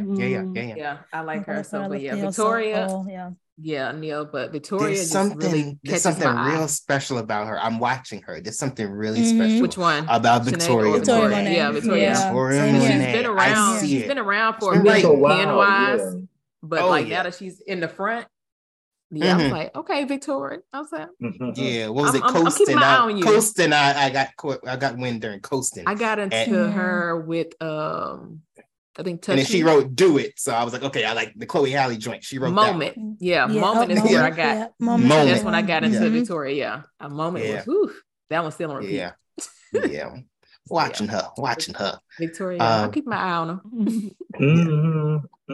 I just went. I went a couple months ago. I went to Chloe Bailey. I did because I see a lot of longevity in her. I think right now there's, she's a young girl. She finding out some things about herself, but the talent is there. The voice, the musicianship, the way that she produces, the stage presence, it's there. And I can't wait till she really taps into like her superpower, which is the music. I think that Chloe Bailey, I think she would do well to have like a Solange moment where she's just like, what, screw it. What I'm going to do is I'm going to shave off my hair and I'm going to go over here. I'm going to go to New Orleans and I'm going to make the music. And I want to make the music that I want to make. I want to get out of all this overly sexualized stuff. I want to get out of under all this stuff. And I just want to make the music that I want to make. I think when she gets to that moment and she's been through, I can't say what she's been through, what she hasn't been through, but whatever she's been through is able to come out in her music. There's a certain transparency in musicianship after just after more growth. I think she can come out with something really dynamic. I really think she could. Because that's what's missing from a lot of the artists that we see. They can't read sheet music. They can't create their own. They can't compose. She make her own beat. She do everything. We watched her during the pandemic. She was in her little house, in her bed, making up everything. A little beat machine. I definitely agree. I think living a little bit more, maybe having some type of moment, not necessarily a bad moment or anything, just having not a merry moment, but just a moment. Just more life experience. Exactly. Also, I think just having some more life experiences, right? And then maybe she's the type where she gives me that, like, she's going to soak up all the vibes and the energy and the information that like the OGs would like possibly give her. She's someone that I would sit at like the round table and you sit her with like a Missy, a Solange, a Erica, a Tweet, and let her kind of just sink in and play around and with like a Brandy. And I feel like she's destined to have that masterpiece album. She just has to be with the right people and just kind of have that moment to just kind of sit back, like sit in it and just pour from her heart. Not the other stuff that's going on right now. Because she's dope. Like we know sis can perform. We know it. We know it. She's a vibe. She got a look. She's bad. But we need that heartfelt, like, give me that masterpiece. I feel like it's coming. Even Solange had to give a solo star before we got a solo star. Yeah. The Hadley Dreams, right? It's a journey. It's a journey. It takes life. Yeah. It's a journey. She's still a baby, so she definitely got some things to go through. She's in the door. Got the backing. Got the budget. Okay. So we're there. Somebody else who I just want them to figure out what to do with him, right? Is Avery Wilson. I knew you were going to say that. He's on my list. I've seen him like early on, like he was opening act for some people back in what was that venue? Oh gosh, in SOBs, sorry, back in the day, and I think he just got signed, and he was the music didn't align with like his voice, right? And then he was doing a lot of like literally backflipping on stage, and I was like, why is he doing all of this when his throat is amazing? Like his voice is ridiculous. I don't need all the show. I need you to sing down because you have it. Him and Shan's husband, Luke James, like those. I was gonna mention, and my dear friend Michael Kilgore, if you don't know Michael Kilgore, like those three I brothers do right there, Michael Kilgore. Those three incredible sing like crazy. Avery is going on Broadway, and I'm a little worried about that because it's a different game doing 8 shows a week with that voice. But even Usher had to quit Chicago, but we don't see. But yeah, Avery Wilson, I see a lot of potential. I just want him to have, I need to hear some music, first of all, not just singing in the background. And but again, the Tiny Desk was like the obvious, like this brother needs to be on his sound. Yeah, absolutely. Yeah. I think it's a struggle right now. Because how do you, with the voice that sounds that classic, how do you keep up with like the sound of today? It'd be a disservice to put that voice on the music of today. He need Missy Elliott because Missy said people was like, oh, she need to come back to R&B, but Missy was like, basically said, y'all don't have enough singers, so I don't have a bridge for y'all. He sure did. I don't have a bridge. She hooks Jasmine up every time.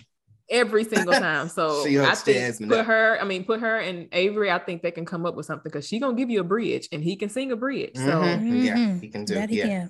I think Avery too, with him, he has he's obviously Tevin's son, period. You know what I'm saying? Like he's Tevin's, but he's the type that I was saying on another show that he's the type that I think when we had them power ballads, like what Peebo was doing, he needs that. He needs like a Diane Warren type of record. He needs that because to put him on any of these, like y'all said, new stuff, it ain't gonna work. It's not gonna clap. And I agree with y'all. Missy can be the one to bring us back to the ballads if we had to have somebody do it. Missy would know exactly what to do because she knows singing.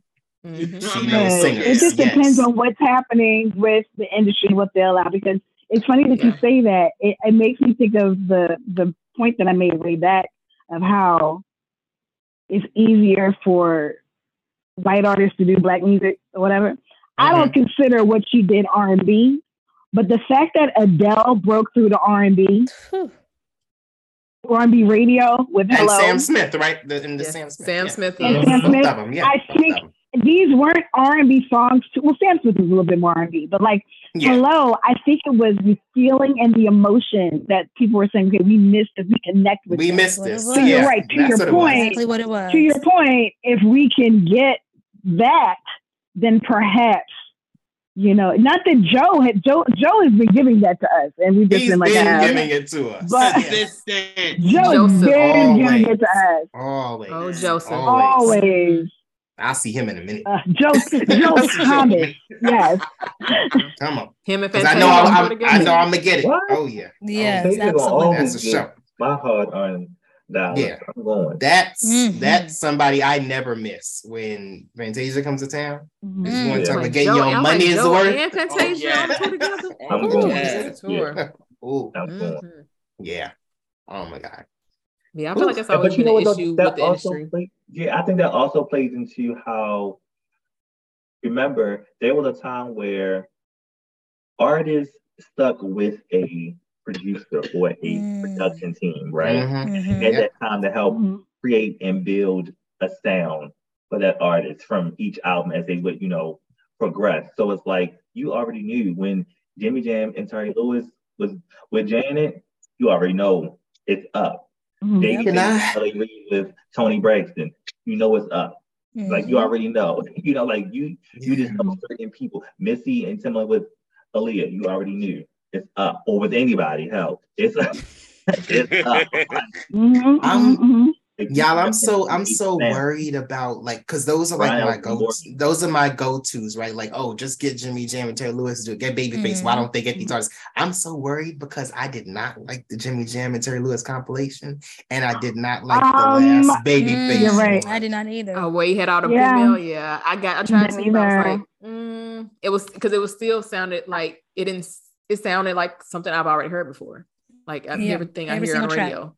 Like I thought I was gonna get way next. I expected a lot more. Right. That's what I was waiting on. I was gonna. I was like, well, maybe about to get a little 90s. Listen, I'm back on the block. Remember Quincy Jones did Back on the Block? I wanted to get like a Back on the Block. With all those artists, and it just did not. I actually have that album, and I was like, it's hard. It's hard working with. It's hard with what you're working with what you have. I think that's the problem, right? You're working with what you have, and that's why I think. And we gonna go back to the BET Awards. We gave Patty so much grief about that performance, right? But listen, JR, who else was gonna do it? Nobody. Who today could get up there? Nobody. Because probably they don't even know what Tina's song to keep it real. It's lacking. We gotta stop. We could have had Tasia go up there and do a little. I'm gonna say Tasia was the first one. Miss Sealy is busy. But quiet as it's kept. But like certain songs, like there's certain artists they really could have reached out to.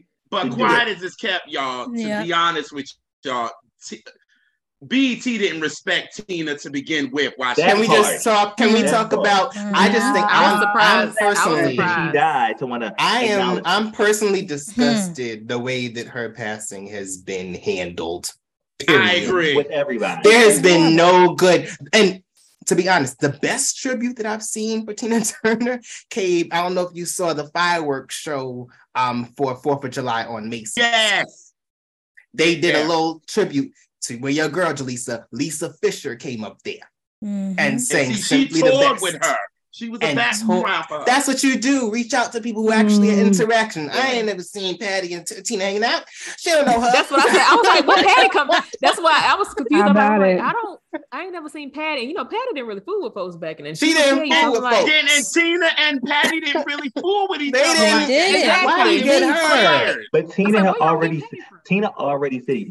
She said that there were a lot of black, not just black people, but other black artists, female artists that really did not, with her. Yeah. Once her and Ike, really was not. Yeah. That's why she did most of her shows across East. There were a lot of men that still, was cool with Tina, but she was loved by the other. She was. Europeans. And that's why there's nobody today that can tribute all that she has done, and I mean the level of success. Because she's still a black woman, a black artist, and we don't acknowledge that. Yeah, I pray that they are working on like a suitable tribute, like one of those Grammy honors, Tina, or something like that. One of those. They better go. Yeah, because they got no time. Now. I mean, they got enough time. I get BT. I know BT. It was only. I thought I was watching the Hip Hop Awards. To be honest, I was like, where was the R&B at all? Like, I'm gonna say that's the part because I'm waiting on Soul Train Award because that's the only award that I that's the only. Yeah, they better. Soul Train better do what they gotta do. They're the only black award show that I fool with. They bring you R&B. Yeah. So, get Tashina Arnold and teach Campbell back and let them do something. But back to what you were saying, you were talking about how, like, who's going to do it? You know, when someone of that magnitude passes, and then we look at the inventory. We don't have Gerald Levert no more to come and do the little tributes. Like okay, we don't have Gerald Levert no more.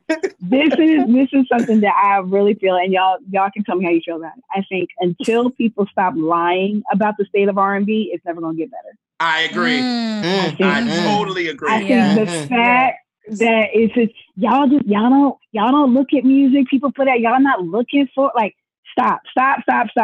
Because when I get the list of people that they name and I listen to it, I'm like, I don't remember these songs. So yeah, some of them might be generational. Some might be, you know, I'm in my late 40s, so that might be it too. However, I will present this at this point. When I was growing up, yes, I had music that my dad did not like. Like, I remember Guy came out, my dad didn't like Guy.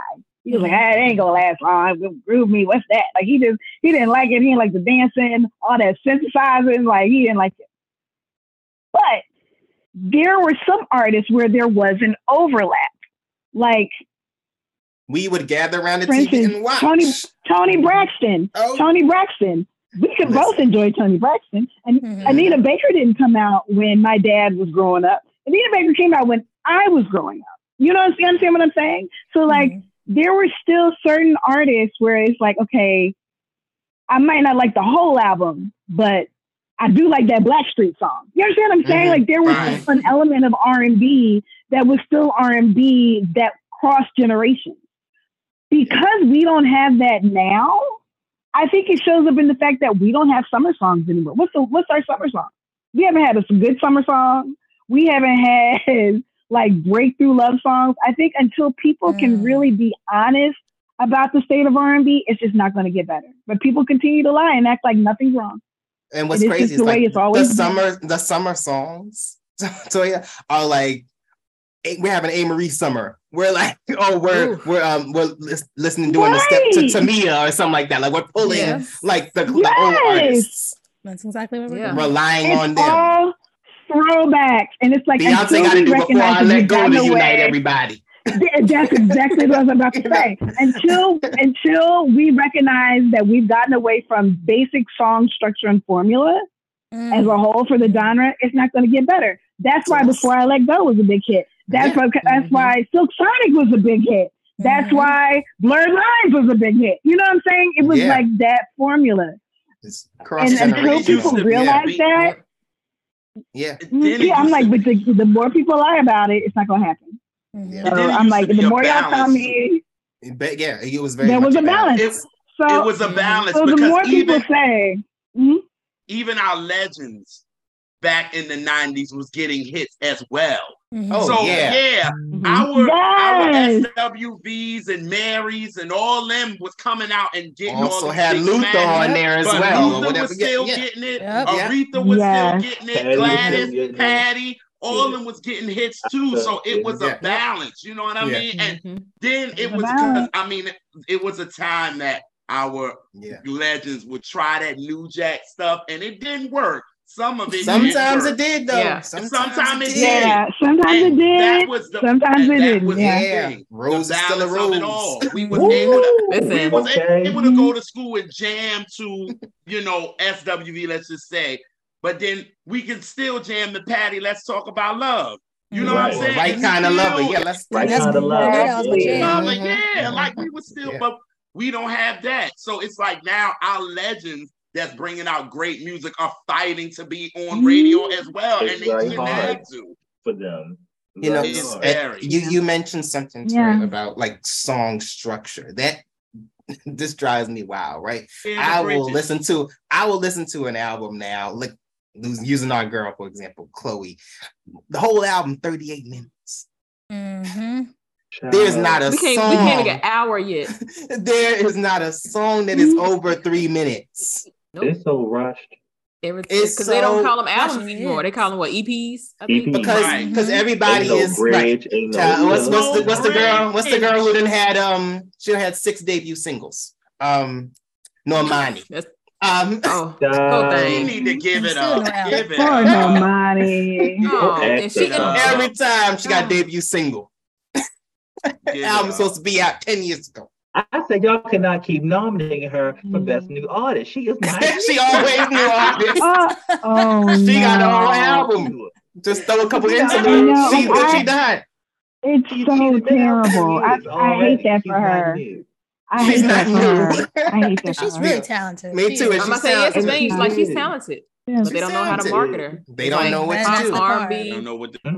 We're not giving her the right pop. We either let her be pop or not. Just let her be pop or not. Just let her be pop or not. And it's tough. I don't envy anybody that wants to be an artist now. It's hard. You got an identity crisis, right? Because you have to try to come out with something, try something else. But then we also don't have those great A&Rs that used to actually go out and search for the talent. You know what I mean? And work with them.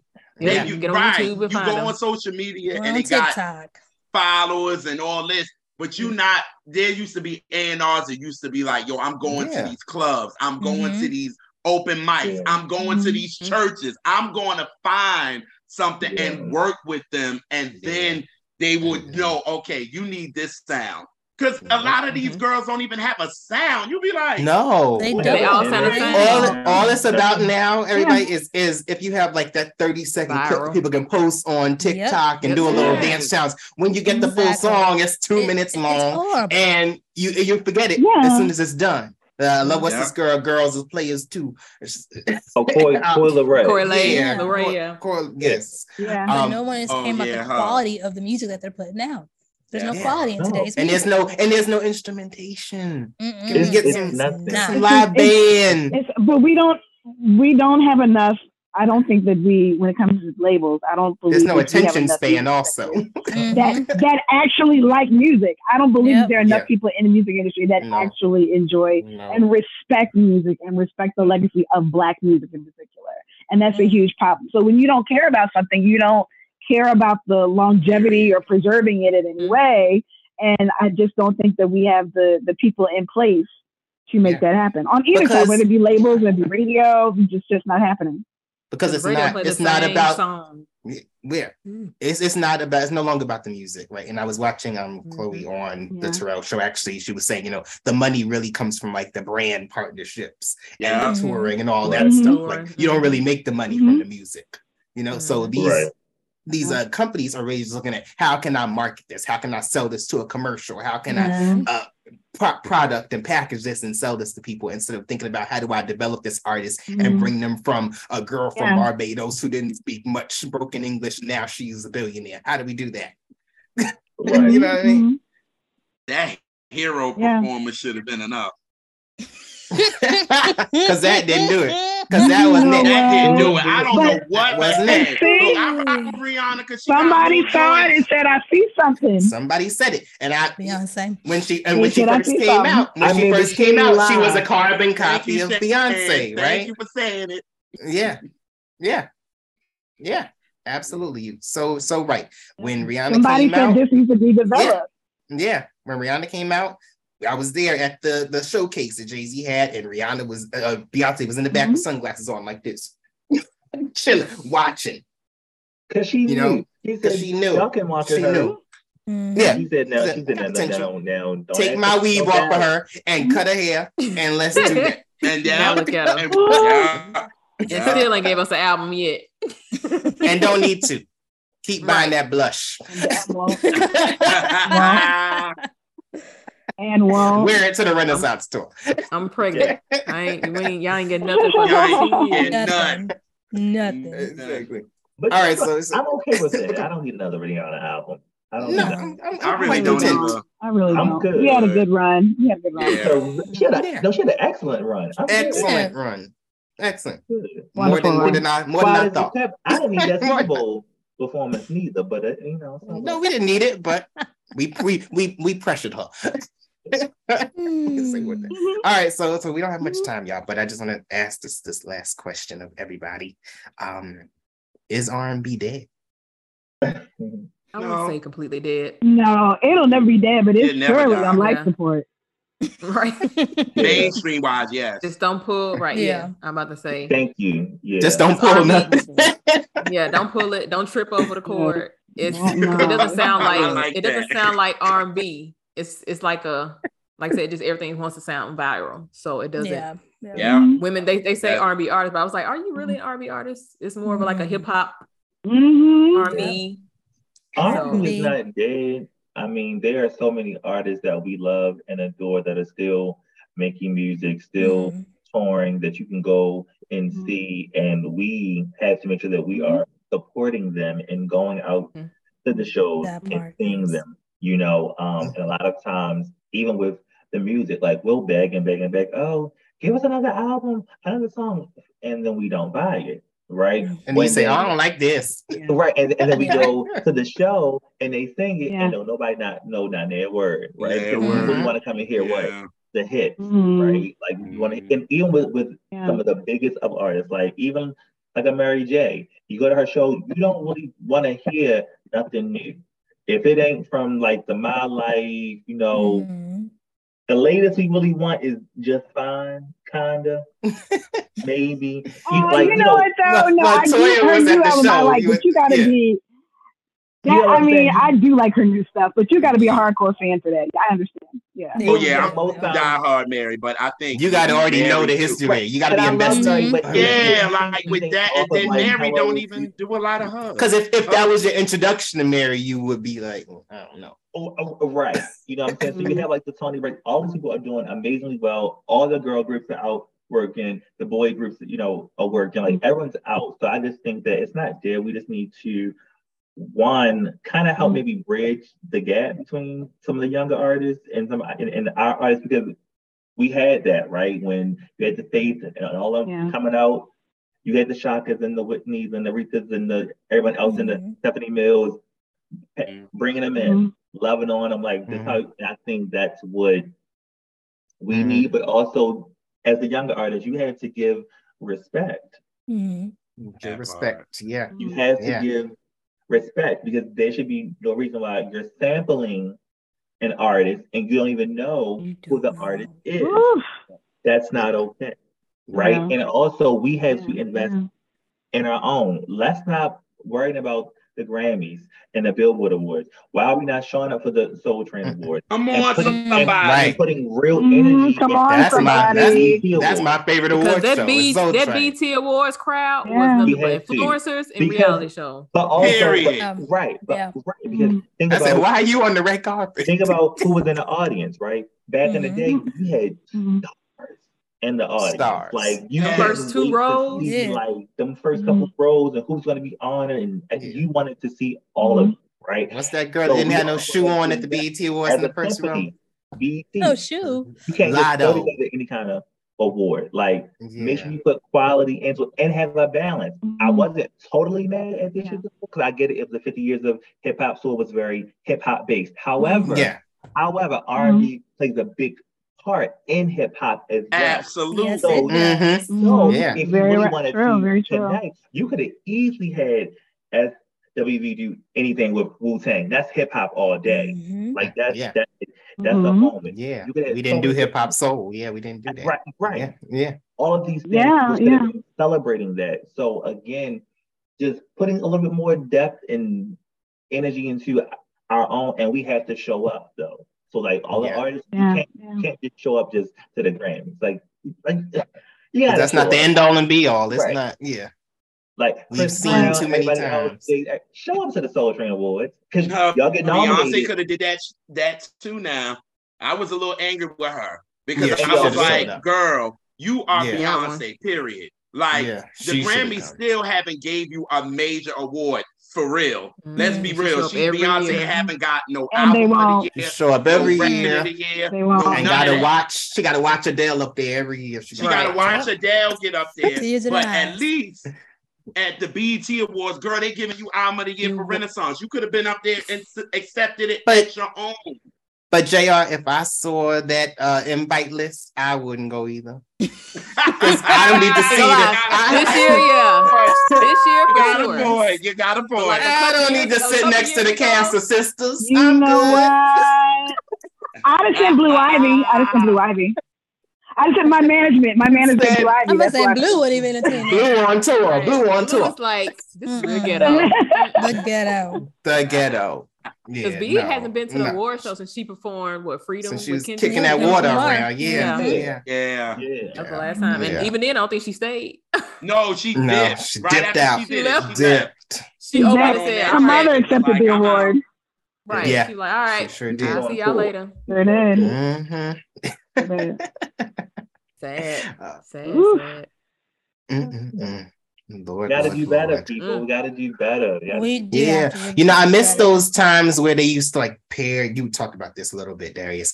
Where they used to pair like the classic artists with the younger artists. I think that helped with a lot of that, taking people under their wing in a sense to have. I think about like a Divas Live where you had like someone who like Brandy who was singing with like an Aretha or Diana or something like that, where they can talk backstage and get that information. Brandy absorbed everybody, right? Because she's had the pleasure of working with every single icon, in some capacity, and I think that's what's missing. I think we don't pay homage to the classic artists and give them those stages anymore. We just invite the mumble singers and the emo girls. And what I also miss too, speaking of that, when we had New York Undercover, we had Natalie's. And y'all remember these I'm still waiting on that damn Brandy and Tevin duet. Somebody give me a recording of that. These younger artists will go on and do older records. So that would just prove that these guys was given the utmost respect. I knew artists, we would watch New York Undercover and be like, okay, what are they gonna perform? None of their songs. They would do covers. Classics, you know what I mean? Classics. Who could now think about that? Like, who can do that now? That's the inventory. That's why when people say bring Soul Train back or bring and dance to what? Or like bring we're gonna be doing TikTok dances. Like everybody gonna be crying because all this stuff is so slow and sad. Right. Or it's gonna be a show every song gonna be 30 seconds is gonna be TikTok songs. TikTok, the TikTok, a half hour show. Right. Right. So it's like, what are we? You can't bring certain things back because, and I think this is another indicator about where our music is. Remember, I saw a clip yesterday and I was like, oh, who was outside for this? Kids Incorporated. Remember, Sam Patterson got his start on Kids Incorporated. That's my show. Mario Lopez. Okay. Yep. You also had the Mickey Mouse Club. Yep. You also had Nickelodeon when they had artists. I can't think of too many artists that could go up there and be like, we're gonna do these songs. They all have to be Kids Bop versions. Yeah. Yeah. But yeah, I went down a Disney Channel rabbit hole the other day with like the Christina Aguilera song she was singing with Rona and all that. Like, those mature ass songs for these little kids, but they were bodying all of them. Right? Like TLC released on Creep and all that. Like what? They really did. But it's like, what would they even have to choose from now? And I think that is a good indicator of where our music is. Yeah. So until people are honest about that, I'm like, it's just I'm not even arguing with people anymore because I'm like, you know what? It's right there. Like we're seeing it. It's like you can't even argue it anymore. It's just going to be what it is. I agree. And to your point, Darius, I believe that it is R&B is not dead. It's what you make it. I think it's out there. What you're looking for is out there. You just now you have to find it. There was once upon a time where we all felt like we grew up in the same household because we were all around the TV. We're all on the same radio station listening to the same thing and would come back and report to each other and sing together. Now you just kind of you're putting each other on. Have you heard this person? Have you heard that? Have you discovered this person? And that's what it takes to continue to find those artists who are making that music that does harken back to the golden time and have a little church in their life. Have a relationship with a church home. Because they exist. Right. They just not there to put down. They're not mainstream. Like you hear them, you like, I know it's not. And I think you don't want to throw your shoe at anybody. For a lot of it, it's just never going to be okay. Right. And I think for a lot of us, I think it's just never going to be. We just may never like it, and that's right. And that's something that I've had the result. Be like, you know what, Toya, you just might not. You just might be at that age. You might be that curmudgeon that's just like, I'm not doing the instrumentation. Like, I just might be there now. Yeah, I'm the old man in the rocking chair now. I'm talking about back in the day. We used to have real music. Call me like auntie that. all day. No, Call me auntie. You might. That might just be me now. It's us. Mm-hmm. I know it might be what it is. It's too loud. Yeah. Like it's loud. It's too loud. The music's too loud now. What's that bippity bop? What's all that bippity boop? What's all that? Right. Or like my dad used to say, that boy looked like he having a fit. That boy looked like he having a fit. I can't. He just TikTok. Exactly. So we just might be there now. Yeah. And we, and we continue to do the work that we are doing. All of us on this conversation, right? Continue to stand up for what we believe in to be the standard of music, and continue to spread that. Because you never know who's listening. You never know who is gonna soak up the information that we're giving out. So I think that's just why we do what we do, why we love it so much, why we cling to the past so much, why we continue to tell those stories, because somebody got to do it. And if it's up to us, I'll gladly take the charge. Anyone in this room will gladly take the charge. So I'm Woo. Thank y'all. Yes. 3 years ago, Shannon and I, we came together thanks to Zimble. We knew that we wanted to like celebrate and uplift and the contributions of R&B, but we didn't know is that we would make like these lifetime friendships, and some of these people in this room, all these people in this room and beyond. Shout out to Elise, who we know she wanted to be here, and our girl Chastity as well, Dr. Chastity. Dr. Chastity, exactly. Junction, he said, make sure you shout me out. Junction, this one's for you. And Shalina, our girl, our baby girl over Everyday 90's podcast. Well, so many people that we have met, and that we just enjoy having these conversations because we just talk freely, and everybody knows what we're talking about. You were there with us.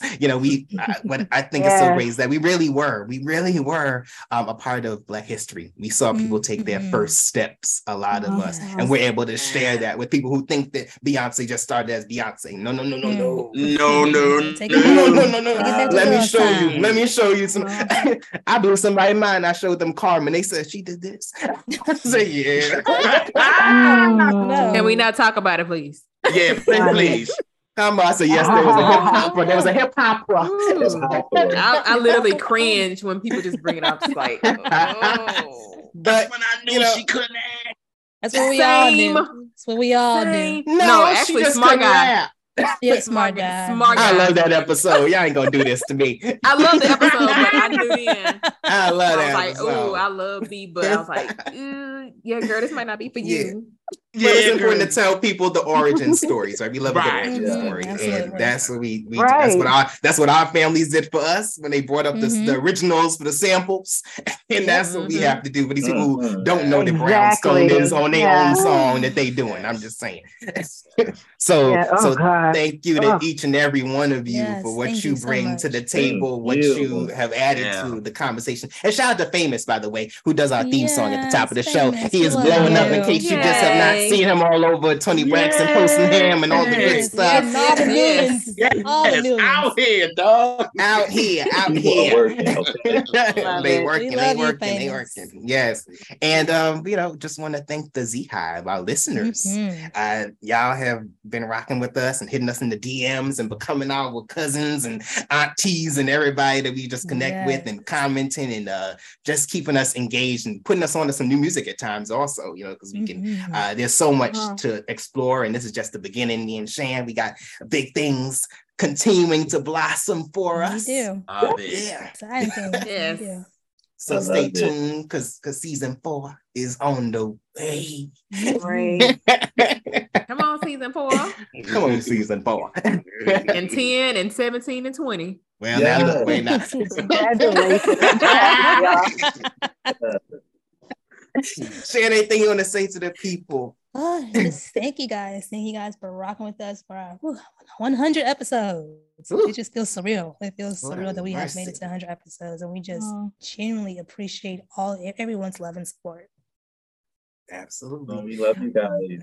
Yeah, y'all dope, man. Thank y'all for doing for what y'all doing for the 90s thank R&B. you so much. R&B in general. Y'all are needed out here. Yes. For real. Mm-hmm. And we want to make sure that we give you, we learn from y'all, really. We really do. We really do. So we want to make sure everybody in this room has a chance to talk about like where people can connect with you, how they can follow you, all those things. So anybody go, I can call people, whatever you want to do, just let me know. All right, JR, let them know. All right. Well, you can follow me and Elise on the R&B Reps on Instagram and Twitter. JR's World of Soul on Instagram and Twitter. Again, I just want to wish y'all much more success. Y'all know I be singing y'all song, y'all intro like crazy. So y'all know I am a fan of y'all like crazy. I think you guys are needed. You guys keep doing what y'all doing, man. You know they got some followers out here, quiet as it's kept. But at the end of the day, please, ain't nobody like y'all. So y'all keep doing y'all because of y'all are being y'all. And y'all represent this culture. And listen, I really appreciate both of y'all. Love y'all for real. And thank y'all for also repping for the R&B Reps for real, for real. But happy 100th to y'all for real. Thank you. We love you. All right, how can we follow you, Jelisa, the soulful entrepreneur that you are? So you can follow my business page, Melanted Source LLC. On Instagram, you can follow JAY_bug12 on Instagram. Get you some good old music. Check out my game, Sample Me This. Game based around music samples. And we out here trying to teach these people that listen, baby, this is where it started. That's right. That's right. That's right. No. Check me out. Toya. Okay, you can check out The First Time I Heard. I think it had 2-3 seasons. It's on hiatus, but it is coming back. I interview public figures and artists about the first time they heard one of their favorite artists. So that's a podcast that's available everywhere that you listen to podcasts. The After Show After Party, me and my girl Nikki, we also review music documentaries. Also on a break right now, but you can check out plenty of episodes to listen to of both podcasts. Right now for the summer, I am doing a limited series on AMP. You can look up What's Good Toya. It is called A Teenage Love, music for the mixtape generation. I love 80s slow jams. It's very niche. I was jamming yesterday, Toya. Oh, good. I'm so glad. Yeah, it's been a blast. It's been something I've actually had this idea for like over a year. And because my podcasts are on hiatus and just stuff, you guys got stuff going on, I was like, I need a creative outlet. And so I went back to that playlist of over 200 songs that I had and said, I think I'm just going to do this on AMP. So it is live every Thursday night at 8 p.m. until like mid-August.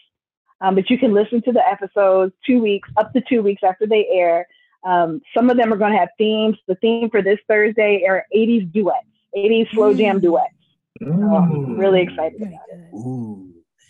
All right. And if you need some vinyl, hit Toya up because she will find it for you. Praise God for Toya. Oh, that's right. Also a big vinyl nerd. You can find me at What's Good Toya on Instagram and TikTok. And I have my record store adventures when I go to record stores and I search for vinyl that I've been looking for, and you can see me pick up and get overly excited about somebody else's records that they thought that they didn't need anymore. So Toya got me by when she connected me with my Usher vinyl, and that thing was hilarious. Yes. Toya was in Kansas City. So Toya was in Kansas City and posted a video of her in the record store, and I found Usher in the background of one of her videos. It wasn't even on Usher, and I saw a record in the corner. I zoomed in. I said, "Can you get me that?" It was an export.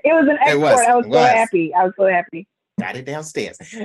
And our international traveler, fashion guru. All I do is dress and rest. No,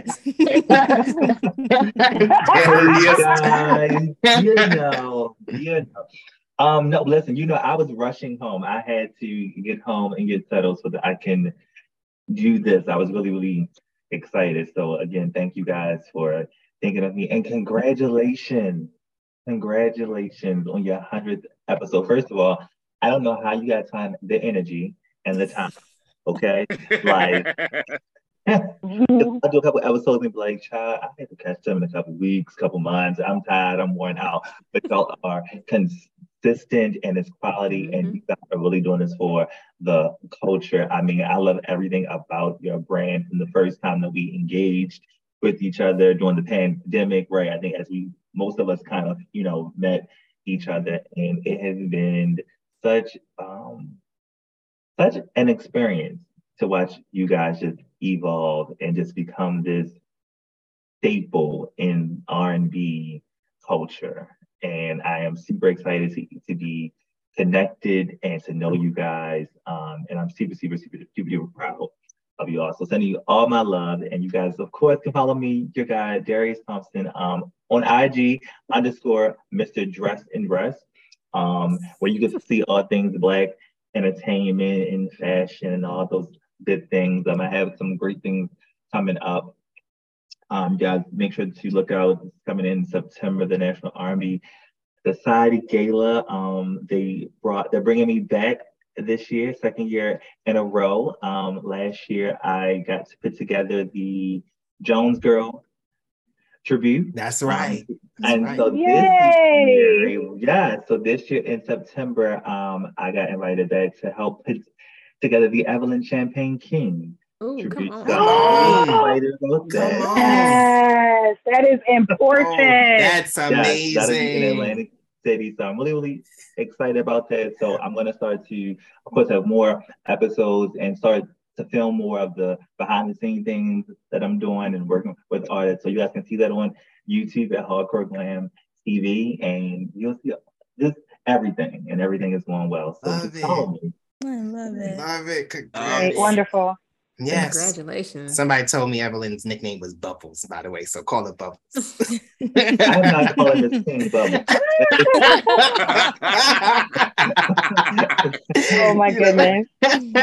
Like, excuse me. Never mind. It's Bubbles.